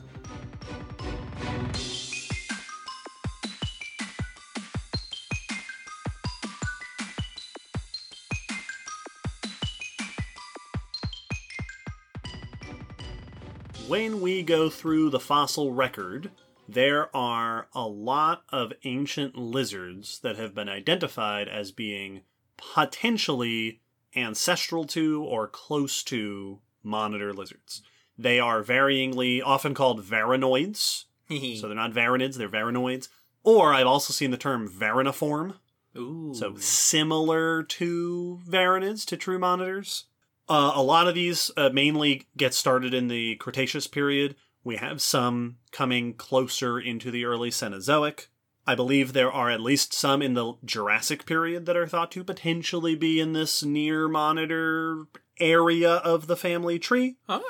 But there are many of these ancient lizards, and they have been regularly identified and re-identified and shifted to different parts of the tree, kind of like we've been doing with the modern lizard family tree. So there are a number of species that were thought to be close to monitors, but then they were re-identified as instead being closer to beaded lizards or instead closer to some other group. So there's just a whole bunch of these names: Telmosaurus, Paleovaranus, Ovuo, Alosaurus, Proplatynotia, and more that will commonly come up when you go looking through the literature of monitor evolution. Some of those names are no longer considered appropriately linked with monitors. There is an outdated genus name, Necrosaurus. Oh, yeah, I've seen that. Which I believe has been synonymized. I think that's Paleovaranus or Paleosaniwa. It's one of those, which is a real shame because Necrosaurus is a great genus name. Right? So there's just this whole variety. There's a bunch of them in late Cretaceous Asia, especially, that have been identified as probably close to monitor lizards. This variety of varanoids includes both terrestrial and aquatic lizards. Okay. So things that are aquatic or semi-aquatic, like a lot of monitors are today. And, of course, there are mosasaurs, and they're related aquatic, like truly aquatic reptiles, that have in the past been considered part of the monitor lineage, that they're closely related to monitors, although more recent studies have suggested that mosasaurs and their cousins are potentially closer related to snakes. Right. So mosasaurs and things like dolichosaurs and these other ocean-dwelling lizards might be in that near monitor ancient lineage, but they might also be closer to snakes. I'm cool either way. Mosasaurs are an improvement to any lineage that they happen to be a part of. Yeah, that'd be the feather of anybody's cap. Yes. Varanoids, things that are close to monitors, have been found in the fossil record all over the world. The only continents they haven't been found on are South America and Antarctica. Many ancient species are known from Asia and Europe, also North America, so they were very widespread, this ancestral batch that monitors ultimately emerged from. That's pretty crazy that they have never been South American. Yeah, they've just never made it there. Like, we don't have them today, and they weren't there fossil-wise. Like, it always is weird to me when it's like, this group has never touched this landmass. Yeah, this continent has just been monitor-free forever. That's weird. I bet there are some invasives down there. Yeah. And if there aren't now, there probably will be soon. So Europe, Asia, very common fossil record of these varanid relatives. They were in North America, although they seem to go extinct in North America during the Oligocene, so 20, 30 million years ago. Okay. By the Cretaceous period, so in that 100 to 80 million years ago or so, a lot of these lizards already seem to be showing a very monitor-like body shape. Already kind of recognizably. Kind of looking like monitors. So there's a good chance that if you went back to the Cretaceous, you'd spot a few lizards that you might think were monitors. Oh, that kind of looks like the monitors I know. Yep. That's cool. True monitors, so varanids, the family that we have today, the oldest commonly cited are from the Eocene, so 40, 50 million years old in Europe, with ancient remains of at or near that age, also known from Africa and North America. A number of studies have suggested that Varanidae, the monitor family, originated in Eurasia. Okay. Europe and Asia area and dispersed from there. They are known in Africa by at least the Middle Eocene. They're known in Australia during the Oligocene. So it seems like they may have started in Eurasia and then spread out to other continents. Like I said, in North America, they go extinct by about 30 million years ago. And in Europe, they were previously thought to go extinct during the Pliocene, so a few million years ago. But I found a study from 2017 that identified possible varanid remains from Greece from the Middle Pleistocene. Oh, wow. So like a million years ago or so. So they might actually have persisted in Europe until very recently, geologically speaking. That's pretty interesting. So the family of monitors has this long-running, a good 50 million years or so of history, particularly in the Old World, with some offshoots potentially in North America. And what we have today, as with so many modern groups, is what's left of the range. They used to be further north, up until potentially pretty recently. Like I said, there's a whole bunch of different ancient species that are considered to be either within this lineage or near this lineage or possibly ancestral to this lineage, and there's a bunch of confusion and we're still working out the kinks. There are a few particular genera that I want to highlight because they're important and their names come up. The first and almost certainly the most famous, well-known, longest studied ancient monitor or monitor cousin is a fossil lizard called Saniwa. Saniwa is from the Eocene of North America, about 50 million years ago. There are well-preserved specimens known from the famous Green River Formation in Wyoming. This is one of those formations that gives you those beautiful fossil fish, like just a chunk of rock with just a fish skeleton in it from 50 million years ago. They're not only known from there, these lizards are known from elsewhere. The type species of Saniwa is Saniwa incidens. There have been other species named, although it sounds like a lot of them have been re-identified or have been synonymized. But Saniwa incidens, this ancient species, is, as I've seen it called, the most widely accepted and most completely known ancient monitor or potentially monitor cousin. So either in this family or very close to this family. Also, I have seen it referred to as the first fossil lizard identified in North America. Oh, really? Back in 1870, Saniwa was given its name. Saniwa was about 1 to 2 meters long, so 3 to 6 feet, which is a decent size. That's a monitor size. That's pretty good. And, by all accounts, looked like a monitor lizard. Long tail, long flat skull with a pointy snout. In fact, one study that I read pointed out that skull shape is probably really good for catching fast-moving prey. Yeah. But Saniwa has a number of differences in the construction of the skull. So just the way the bones are put together is different from modern monitors. And also, Saniwa has more teeth in its mouth. Really? It has teeth on its palatal bone. So, in a lot of lizards, there are teeth. So we've got teeth on the maxilla and premaxilla, which is basically what you think of as teeth, the row of teeth around the outside of the upper jaw, like us.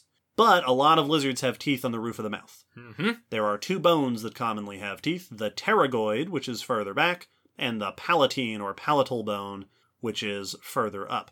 Typically, the teeth just make a single row that runs across both bones. I believe that's what it does in snakes. Yep. Monitors have teeth on the pterygoid, which is farther back, but not on the palatal bone. Snakes tend to have both. A lot of other lizards tend to have both. Monitors have lost that, but Saniwa retains it. So this was a more toothy monitor lizard from back in the Eocene. That's interesting. There's also been some discussion about what Saniwa's habitat was like, and it sounds like we don't know because it's hard to nail down. Okay. Apparently there was at least one study that compared its body proportions to modern-day monitor lizards and found that it could be arboreal, tree-dwelling, or semi-aquatic. Which honestly sounds pretty monitor-esque to me. I was about to say, this feels like it would be a tough group to nail down a habitat based on body shape. Mm-hmm. Because a lot of your monitors do very well in varied habitats. Yeah. So this thing might very well have been living like a monitor lizard back in the Eocene. That's very cool. A couple other cool notes about Saniwa. One complete skeleton described back in 2007 includes, because this is Green River style preservation, a bunch of soft tissue remains, which allowed researchers to describe patches of skin and scales, some cartilaginous bones, so bones that hadn't fully formed yet.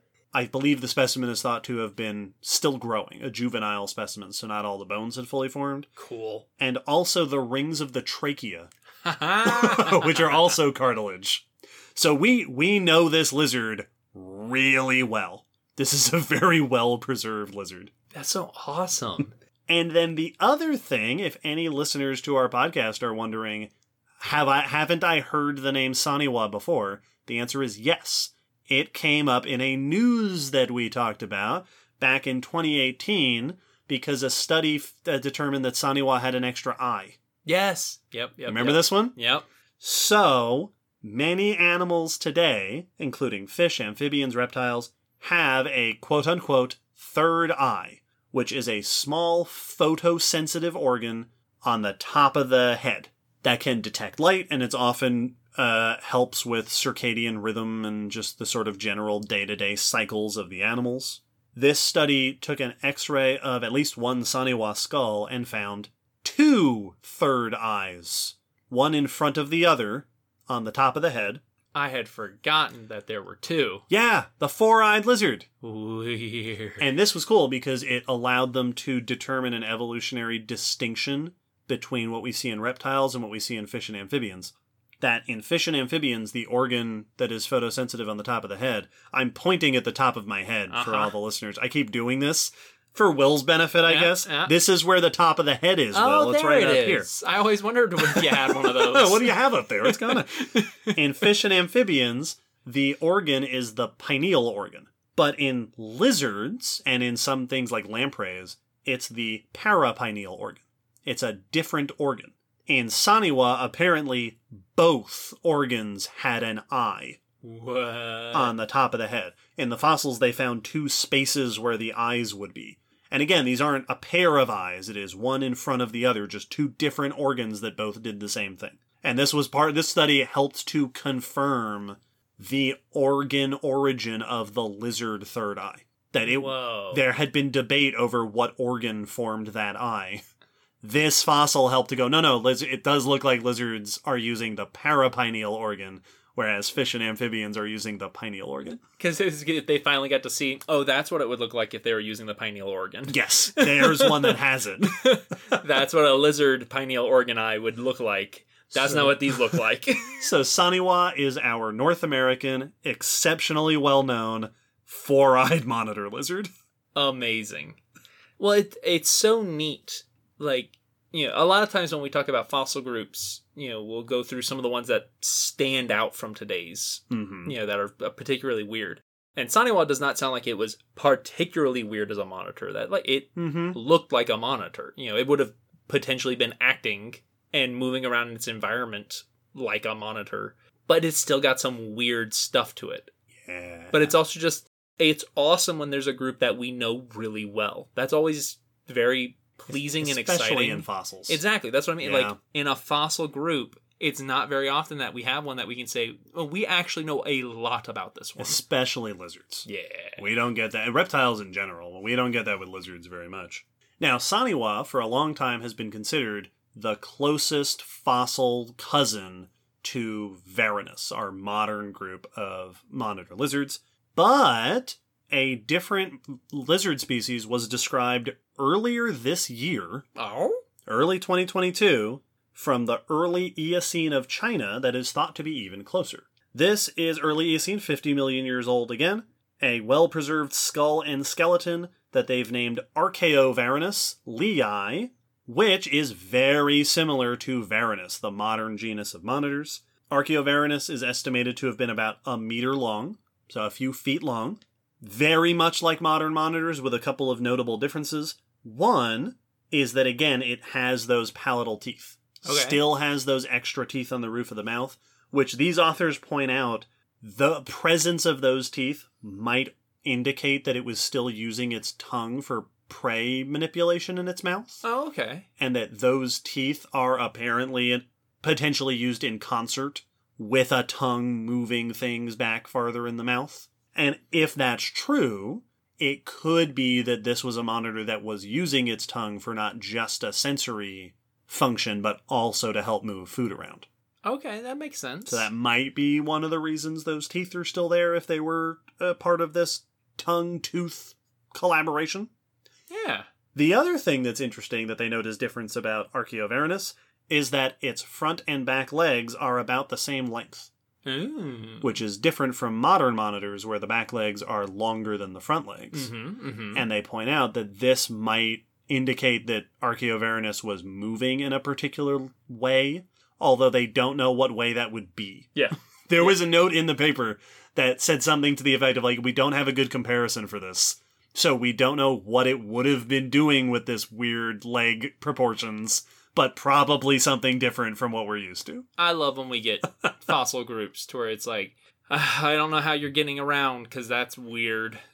Like, You just don't look like things we're familiar with. yep. So we there's nothing that our minds can jump to. Interesting. And Archaeoverinus, at least according to that study, and I should point out again that so many of these ancient monitor and potential monitor cousins have gotten shuffled around.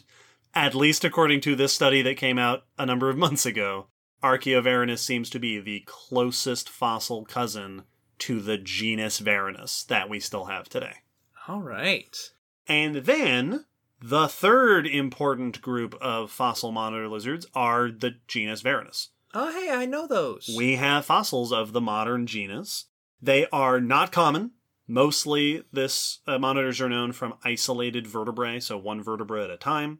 The earliest members of this genus, back in 1995, there was a study that identified a species, Varanus rusingensis, from Kenya in the early Miocene, and for a long time that has been considered the oldest known member of the modern genus. A 2010 study identified potential Varanus remains from Egypt from the late Eocene, early Oligocene. So if that's correct, they might go back as far as about 30 million years ago.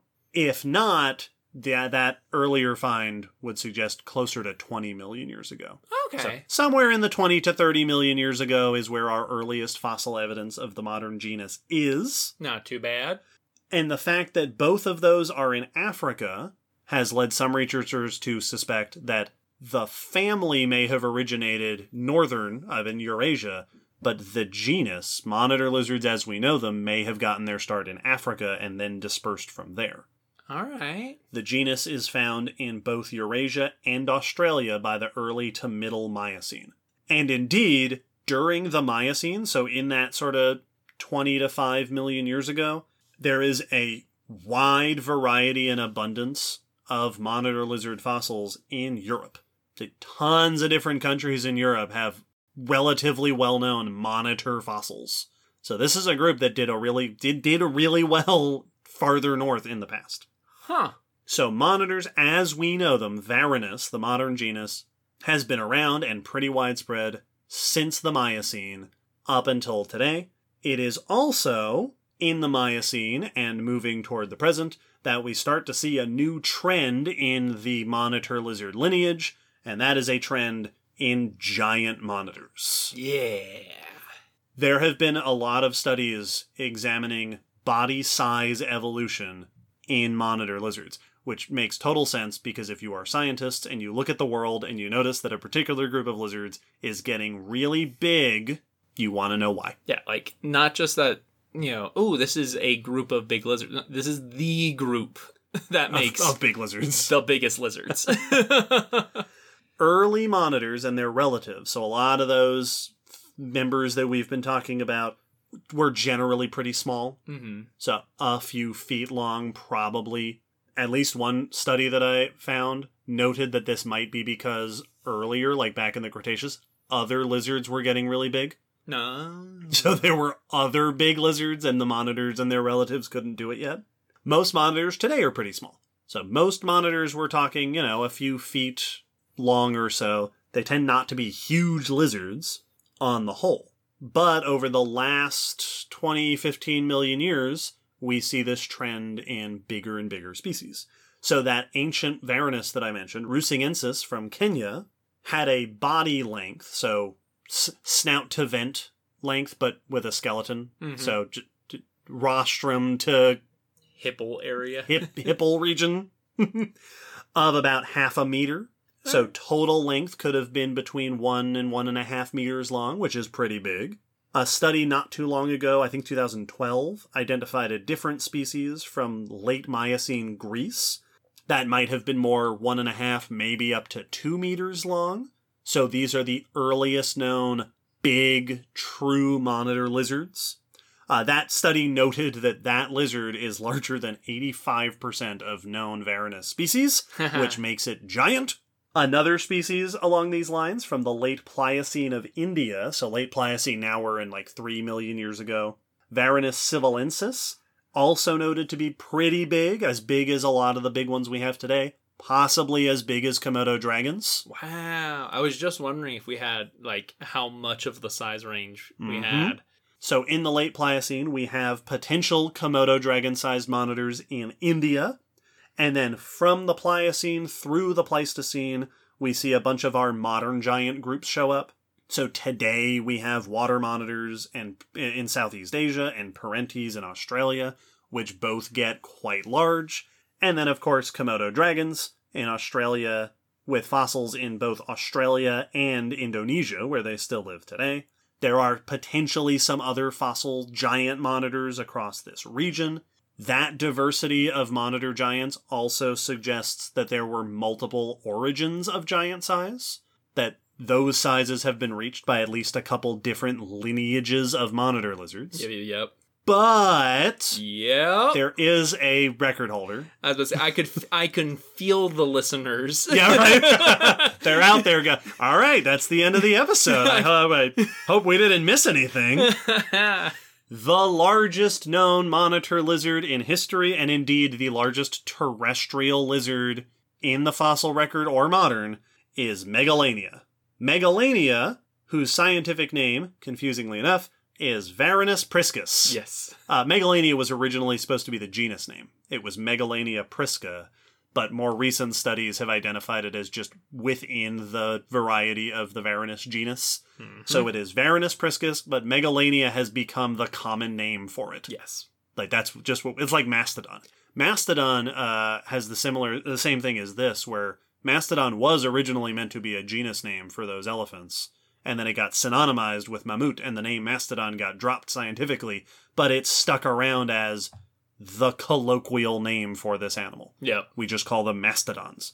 Yeah. We just call this lizard Megalania because that is no longer its scientific name, but it's a super cool name, so we keep using it. Megalania is known from the Pleistocene of eastern Australia. I've seen notes that it seems to show up around 1.5 million years ago, and it persists until not long after about 50,000 years ago, so pretty recent. Megalania is known from partial remains of many different body parts, so we have a decent understanding of the animal. We don't have, like, a full skeleton. We've got bits and pieces, but all together they give us a pretty okay picture of the creature. Mm-hmm. Because the remains are partial, size estimates vary a lot. But you will commonly see cited body length estimates between 4 and 6 meters long. So 15 to 20 feet, and estimated weights of at least 200 to 300 kilograms. That is about 500 to 700 pounds. Some estimates have gone even bigger. So there have been some estimates as big as 7 meters and 600 kilograms. So more than half of a ton. I think some of the biggest estimates have been challenged.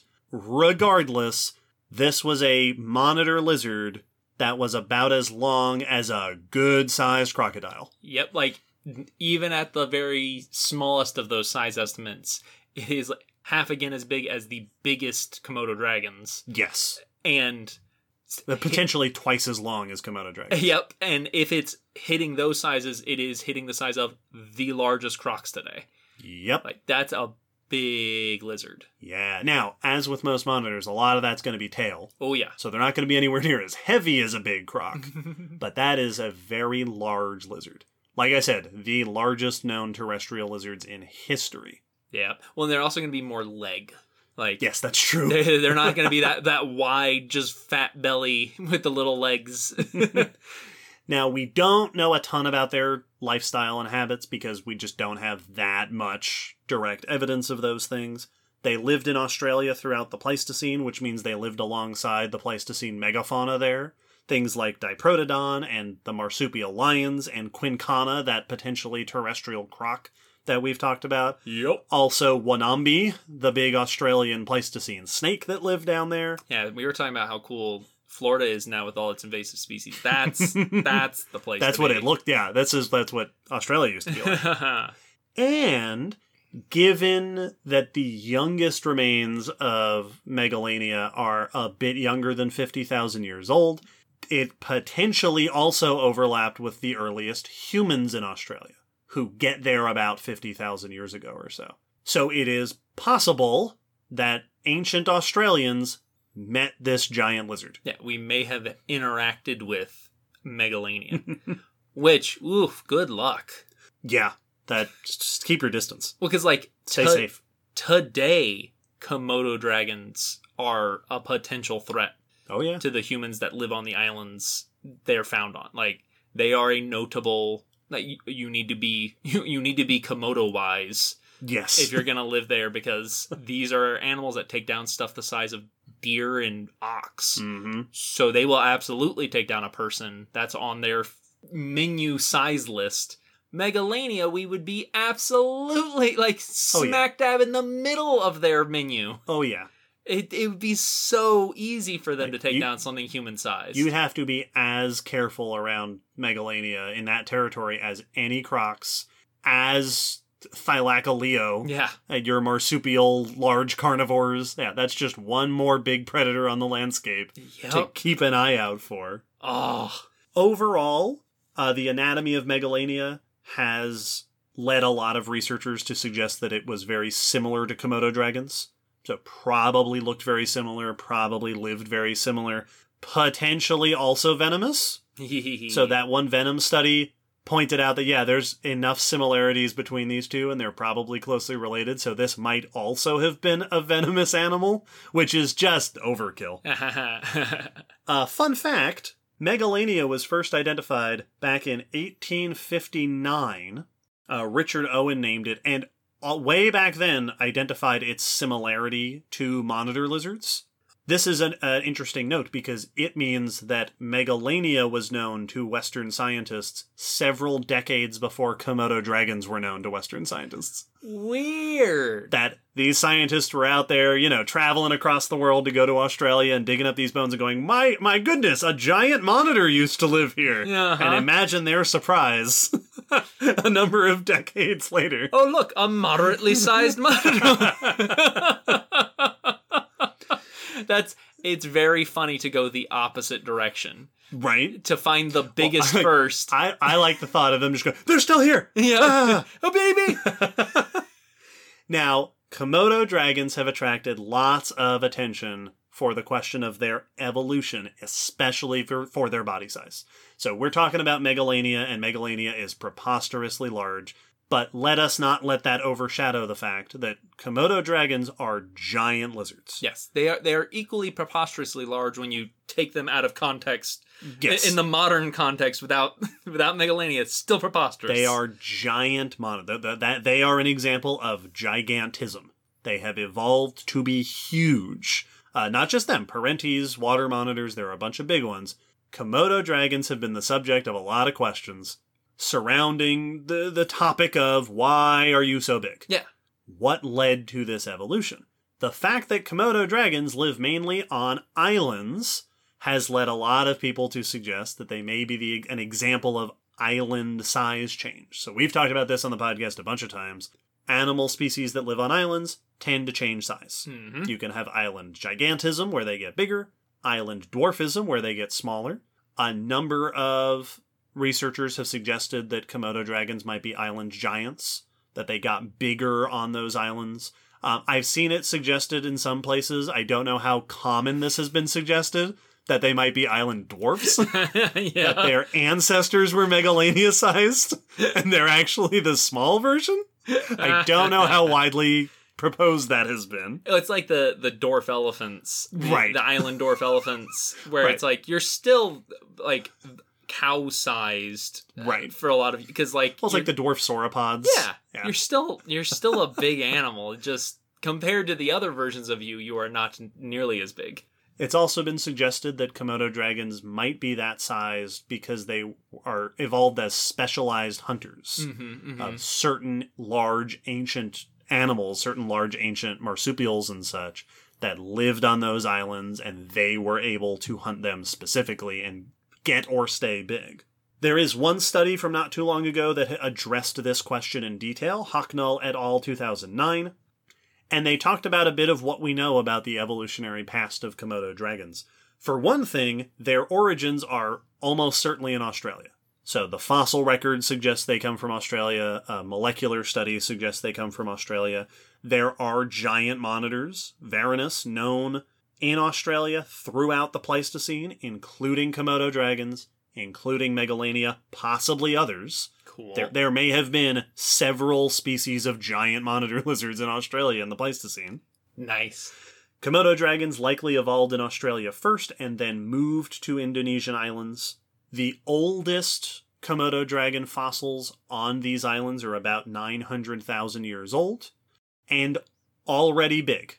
And as far as this study determined, that size has remained pretty consistent since then, throughout those hundreds of thousands of years, even though during that time there were various extinctions and turnovers and prey species have come and gone. And those authors point out that if their size was about the specific environment on the island, in particular their diet and such, we'd expect them to change with those ecological changes. Yeah, we should see some shift somewhere. If they were specialized hunters on big prey, and that's why they were big, then they should have changed when the prey went extinct. If they were reliant on the ecology of the islands to be big, then that should have changed when various extinctions happened. And this sheds some doubt on the idea that they're insular for their size, that it's island size.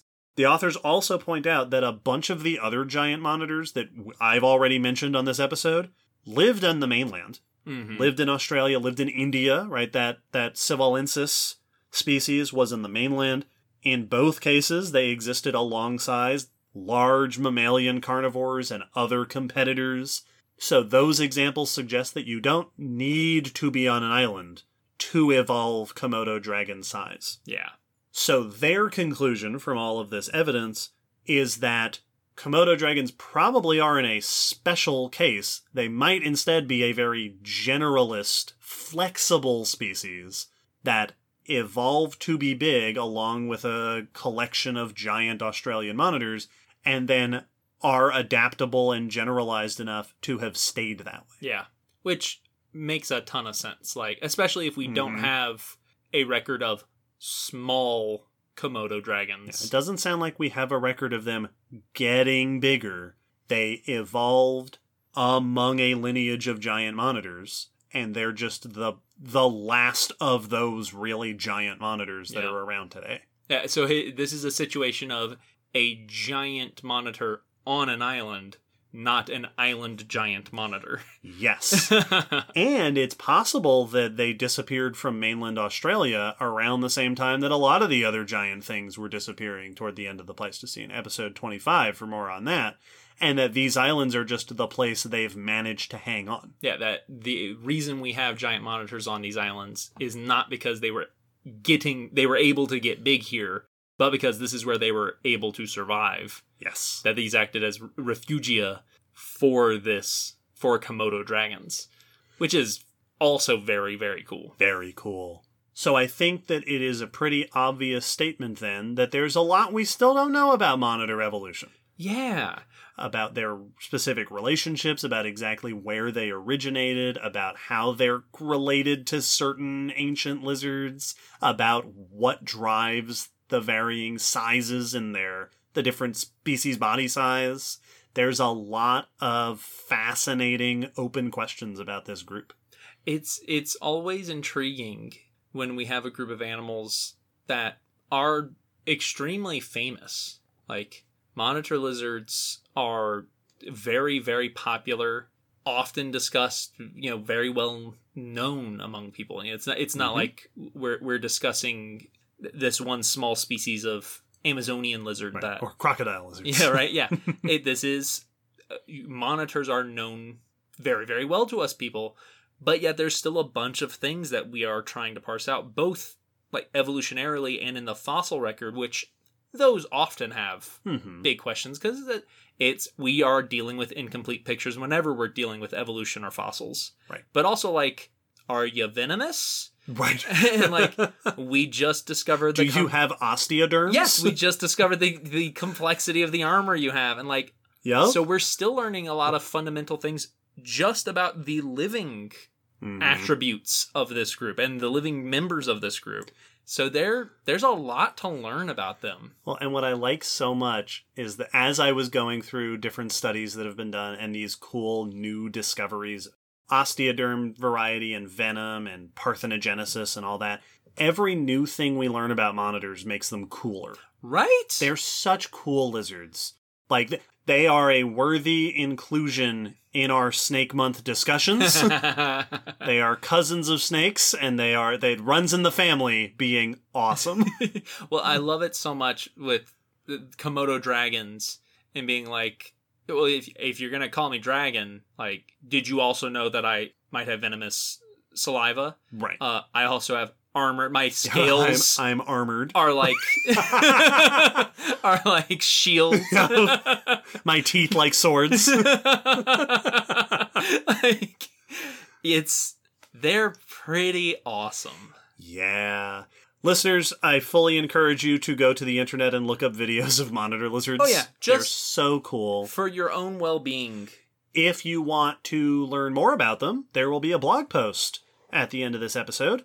Link in the episode description, and indeed there will be pictures of both modern monitor lizards and some of the cool fossil material that we have of monitors. Very cool group, very excited to get to talk to them. Finally, an episode about a modern day lizard group. Right. 143 episodes in. This is our third visit to the lizard family tree, and the other two were snakes and mosasaurs. Yep. Now, before we wrap up the episode, we do have one last thing to do, and that is our patron question. Yay! One of the benefits that patrons can get by supporting us on our Patreon, a certain level, is the ability to ask us questions for us to answer here on the podcast. Now, a shout out to a patron question from Zabby, who asked, is the Komodo dragon an example of island gigantism, island dwarfism, or neither? Hey, we discussed that. Yep, there you go. There you go, Zabby. Great question. Fascinating answer. And because we talked about that, we're going to do another patron question. Will, what do we got? We have a question from Charlie, who says, a recent Radiolab episode titled Fungus Among Us mentioned a hypothesis that fungi are the reason mammals thrived after the KPG extinction instead of reptiles. Does it have much support in the scientific community? An interesting question. I had to do some digging because I had not heard this before. Yeah, this is the first time I'm hearing this idea. So what my digging turned up is that there is a hypothesis that suggests that fungi acted as a filter at the end of the Cretaceous, and mammals did better through the filter than reptiles. This has been titled the Fungal Infection Mammalian Selection Hypothesis. And here's the sort of the foundation of it. We know that there was a lot of fungal activity at the end of the Cretaceous. Apocalyptic landscape was great for fungi. There's a massive spike in fungal spores and fungal evidence. Fungi did really well in amidst all the death at the end of the Cretaceous. This hypothesis points out that mammals tend to be more resistant to fungal infection, a large part because of just higher body temperatures, make it harder for fungi to get a hold, and also that mammal babies are theoretically safer from fungal infections because they're inside the warm body of a parent instead of being eggs out in the open where they can get infected. The hypothesis suggests that at the end of the Cretaceous, in the aftermath of the KPG extinction, episode 5, all that fungus activity was potentially a source of lots and lots of fungal infections, and mammals being more resistant to fungus did better than reptiles, and that is why mammals went to take over in the Cenozoic instead of reptiles rising again to dominance. That's the hypothesis. As to the question of how much support does it have in the scientific community, I had never heard this before. Nope. And as far as I can tell, this hypothesis is mostly proposed by one person. The person in question is Arturo Casadevall, who is a doctor and microbiologist. It looks like the proposal was first made about 15, 20 years ago, and there have been a couple of published notes about it since then. Mm-hmm. But basically, it's all this one person. It feels like this one person's pet hypothesis. Yep. And as far as support, I'm not surprised that it hasn't taken off and gathered a lot of support from other scientists. Yeah, no. Well, partially just because there's not any real direct evidence for that. Yes, it's a cool idea. Like, your logic is, decently sound. Right. This is a logical hypothesis. Lots of fungi, potential for lots of fungal infections. If one group resists fungal infections more than another, that could certainly have an impact on the recovery of those different groups. Yeah. But, yeah, I've never heard of any fossil evidence that supports it. Pathological specimens or anything that show signs of fungal infection or something like that. I also, I definitely know that there are some really intense reptilian funguses, but I don't know how much worse fungus is for reptiles than mammal. Is it really that much worse? Are mammals really that much more resistant? Because we still get fungal infections, yeast and athlete's foot type stuff. We still get attacked by funguses fairly often. And I'm sure that this person knows more about fungal infections than we do, yes, being a microbiologist. This hypothesis is reminiscent, especially the way that it is proposed. So in that Radiolab episode, they talk about it in very simple, cut and dry terms of why did mammals take off after the KPG? After the extinction, why didn't reptiles rule again? And the answer is fungus. On the one hand, there's not really any direct evidence for that. Again, cool idea, sound logic, but there's not really direct evidence. And the extinction and recovery after the extinction is such a long, drawn-out, complex ecological process that it doesn't really make a lot of sense, I think, to point to one factor and say, that was the decision maker between who took off afterwards. I can't think of a single extinction event or just ecological example today that is that simple. Mm-hmm. That is that easy an answer. Right. Not to say that that doesn't mean it couldn't be the answer, but to jump to that is the answer because it makes sense.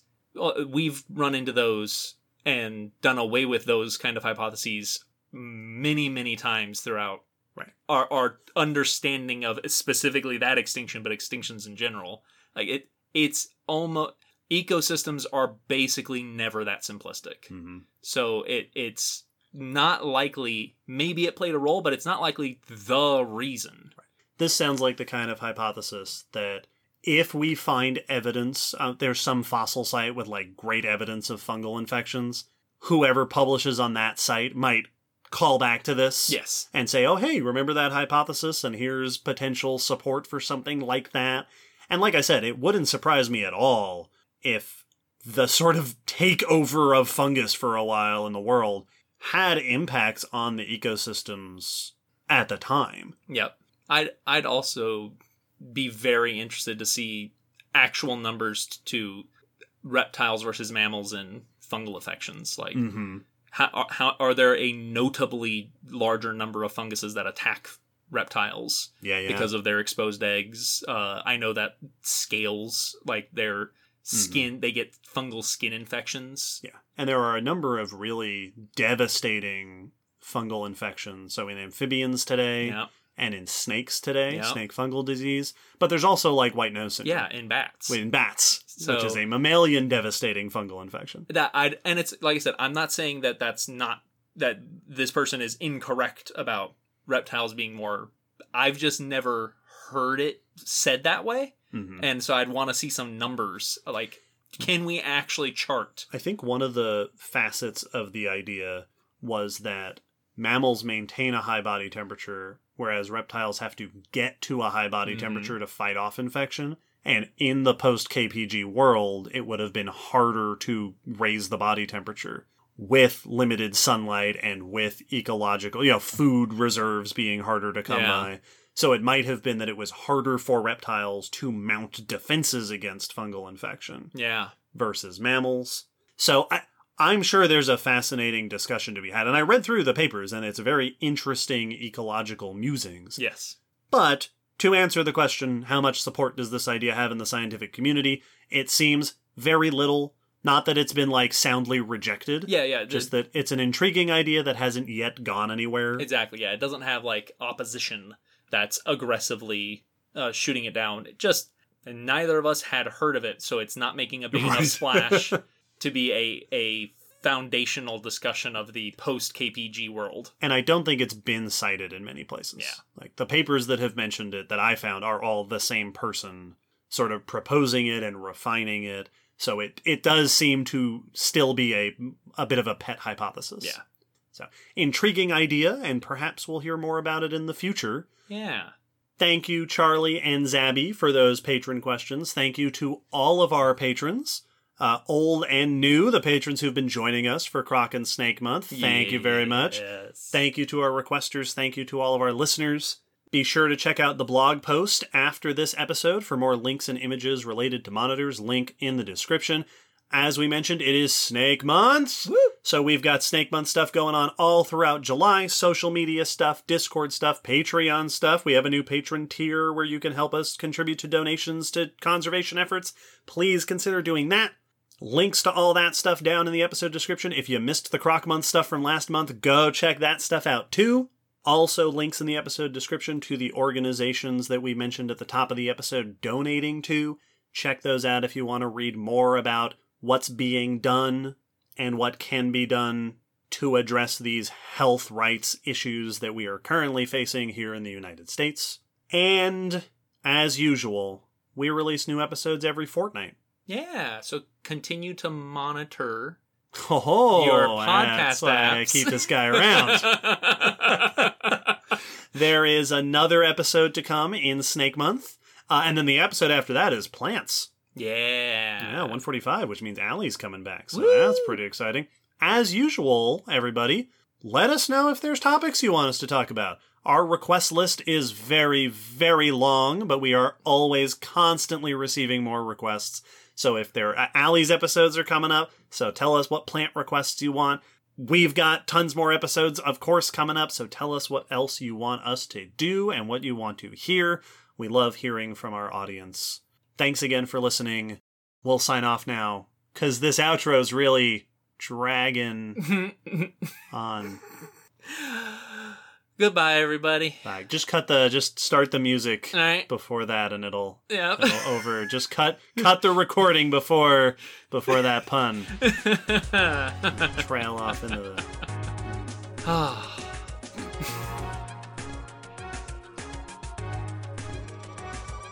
Thanks for listening to the Common Descent podcast. You can follow us on Facebook, Twitter, YouTube, and check our WordPress blog for pictures and links after each episode. Huge thanks to our patrons whose support helps keep this podcast running and who get access to bonus goodies on Patreon. The song you're hearing is called On the Origin of Species by Protodome, which we found at ocremix.org. Thanks again for listening. We hope you'll join us next time.